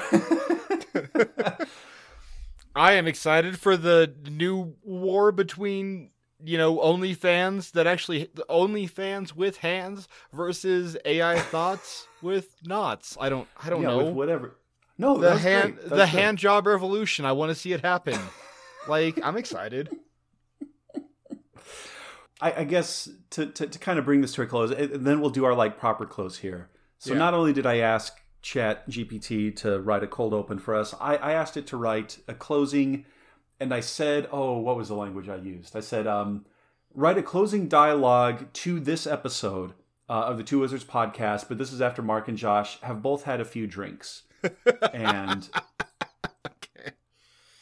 And this is what it kicked out for us. So Mark, let's see how accurate Chat GPT got.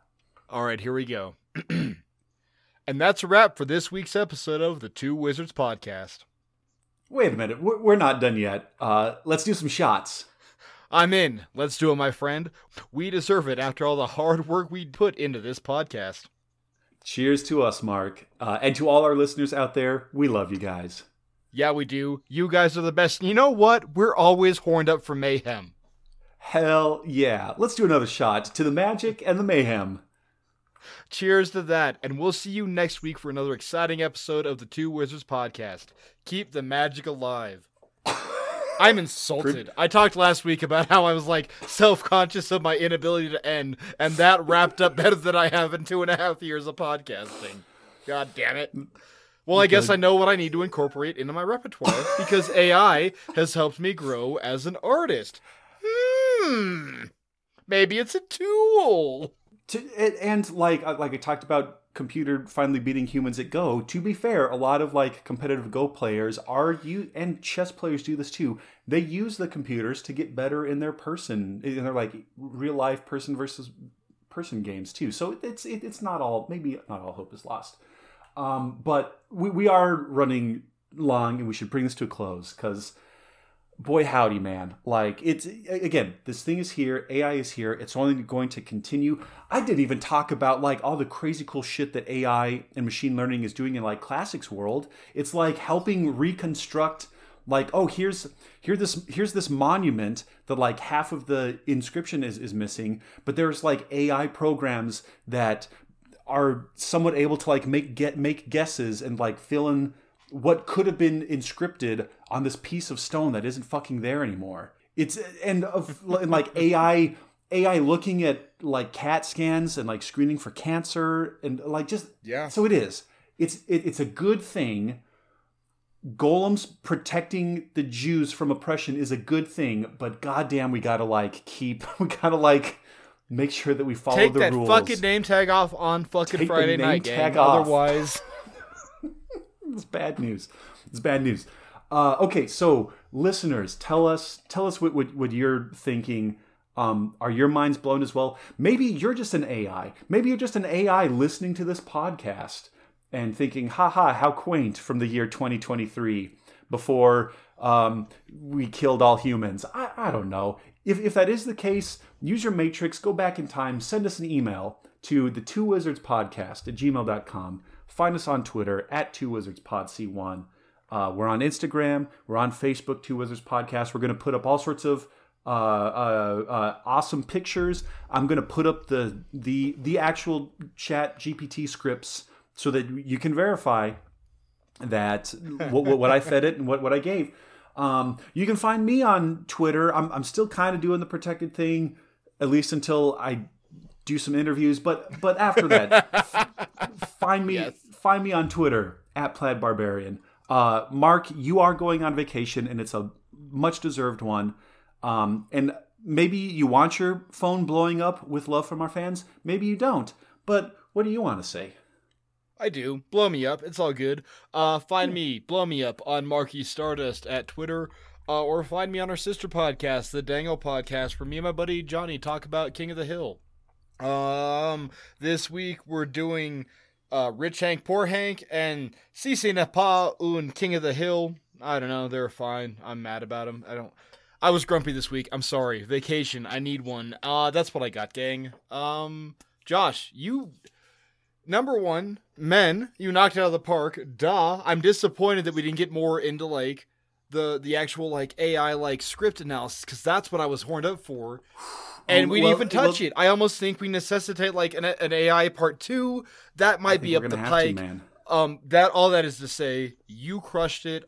Thank you, sir. Thanks, buddy. Hey, you edited this episode, listeners. Who edits better? You're not going to hurt either one of our feelings, but let us know, because I am super excited to hear what you do with this. Like, you're my new AI slave in your own way, and I'm very excited to see what you do. So yeah, thank you for listening, Josh. Thank you for this. This was great, listeners. What do you think? You let us know, and yeah, do that 5-star rating. Give us a review. We appreciate it. Did we piss you off? Are you an artist who is just so sure that your craft, that your Rebecca Sugar-esque Tumblr art isn't gonna hold up? Well, I fucking hope that you don't make it, because a lot of survival is survival, and if your thing is the same as every other thing, fuck you, you deserve to suffer. But if you are somebody who is cool and new and dynamic, I hope your shit succeeds.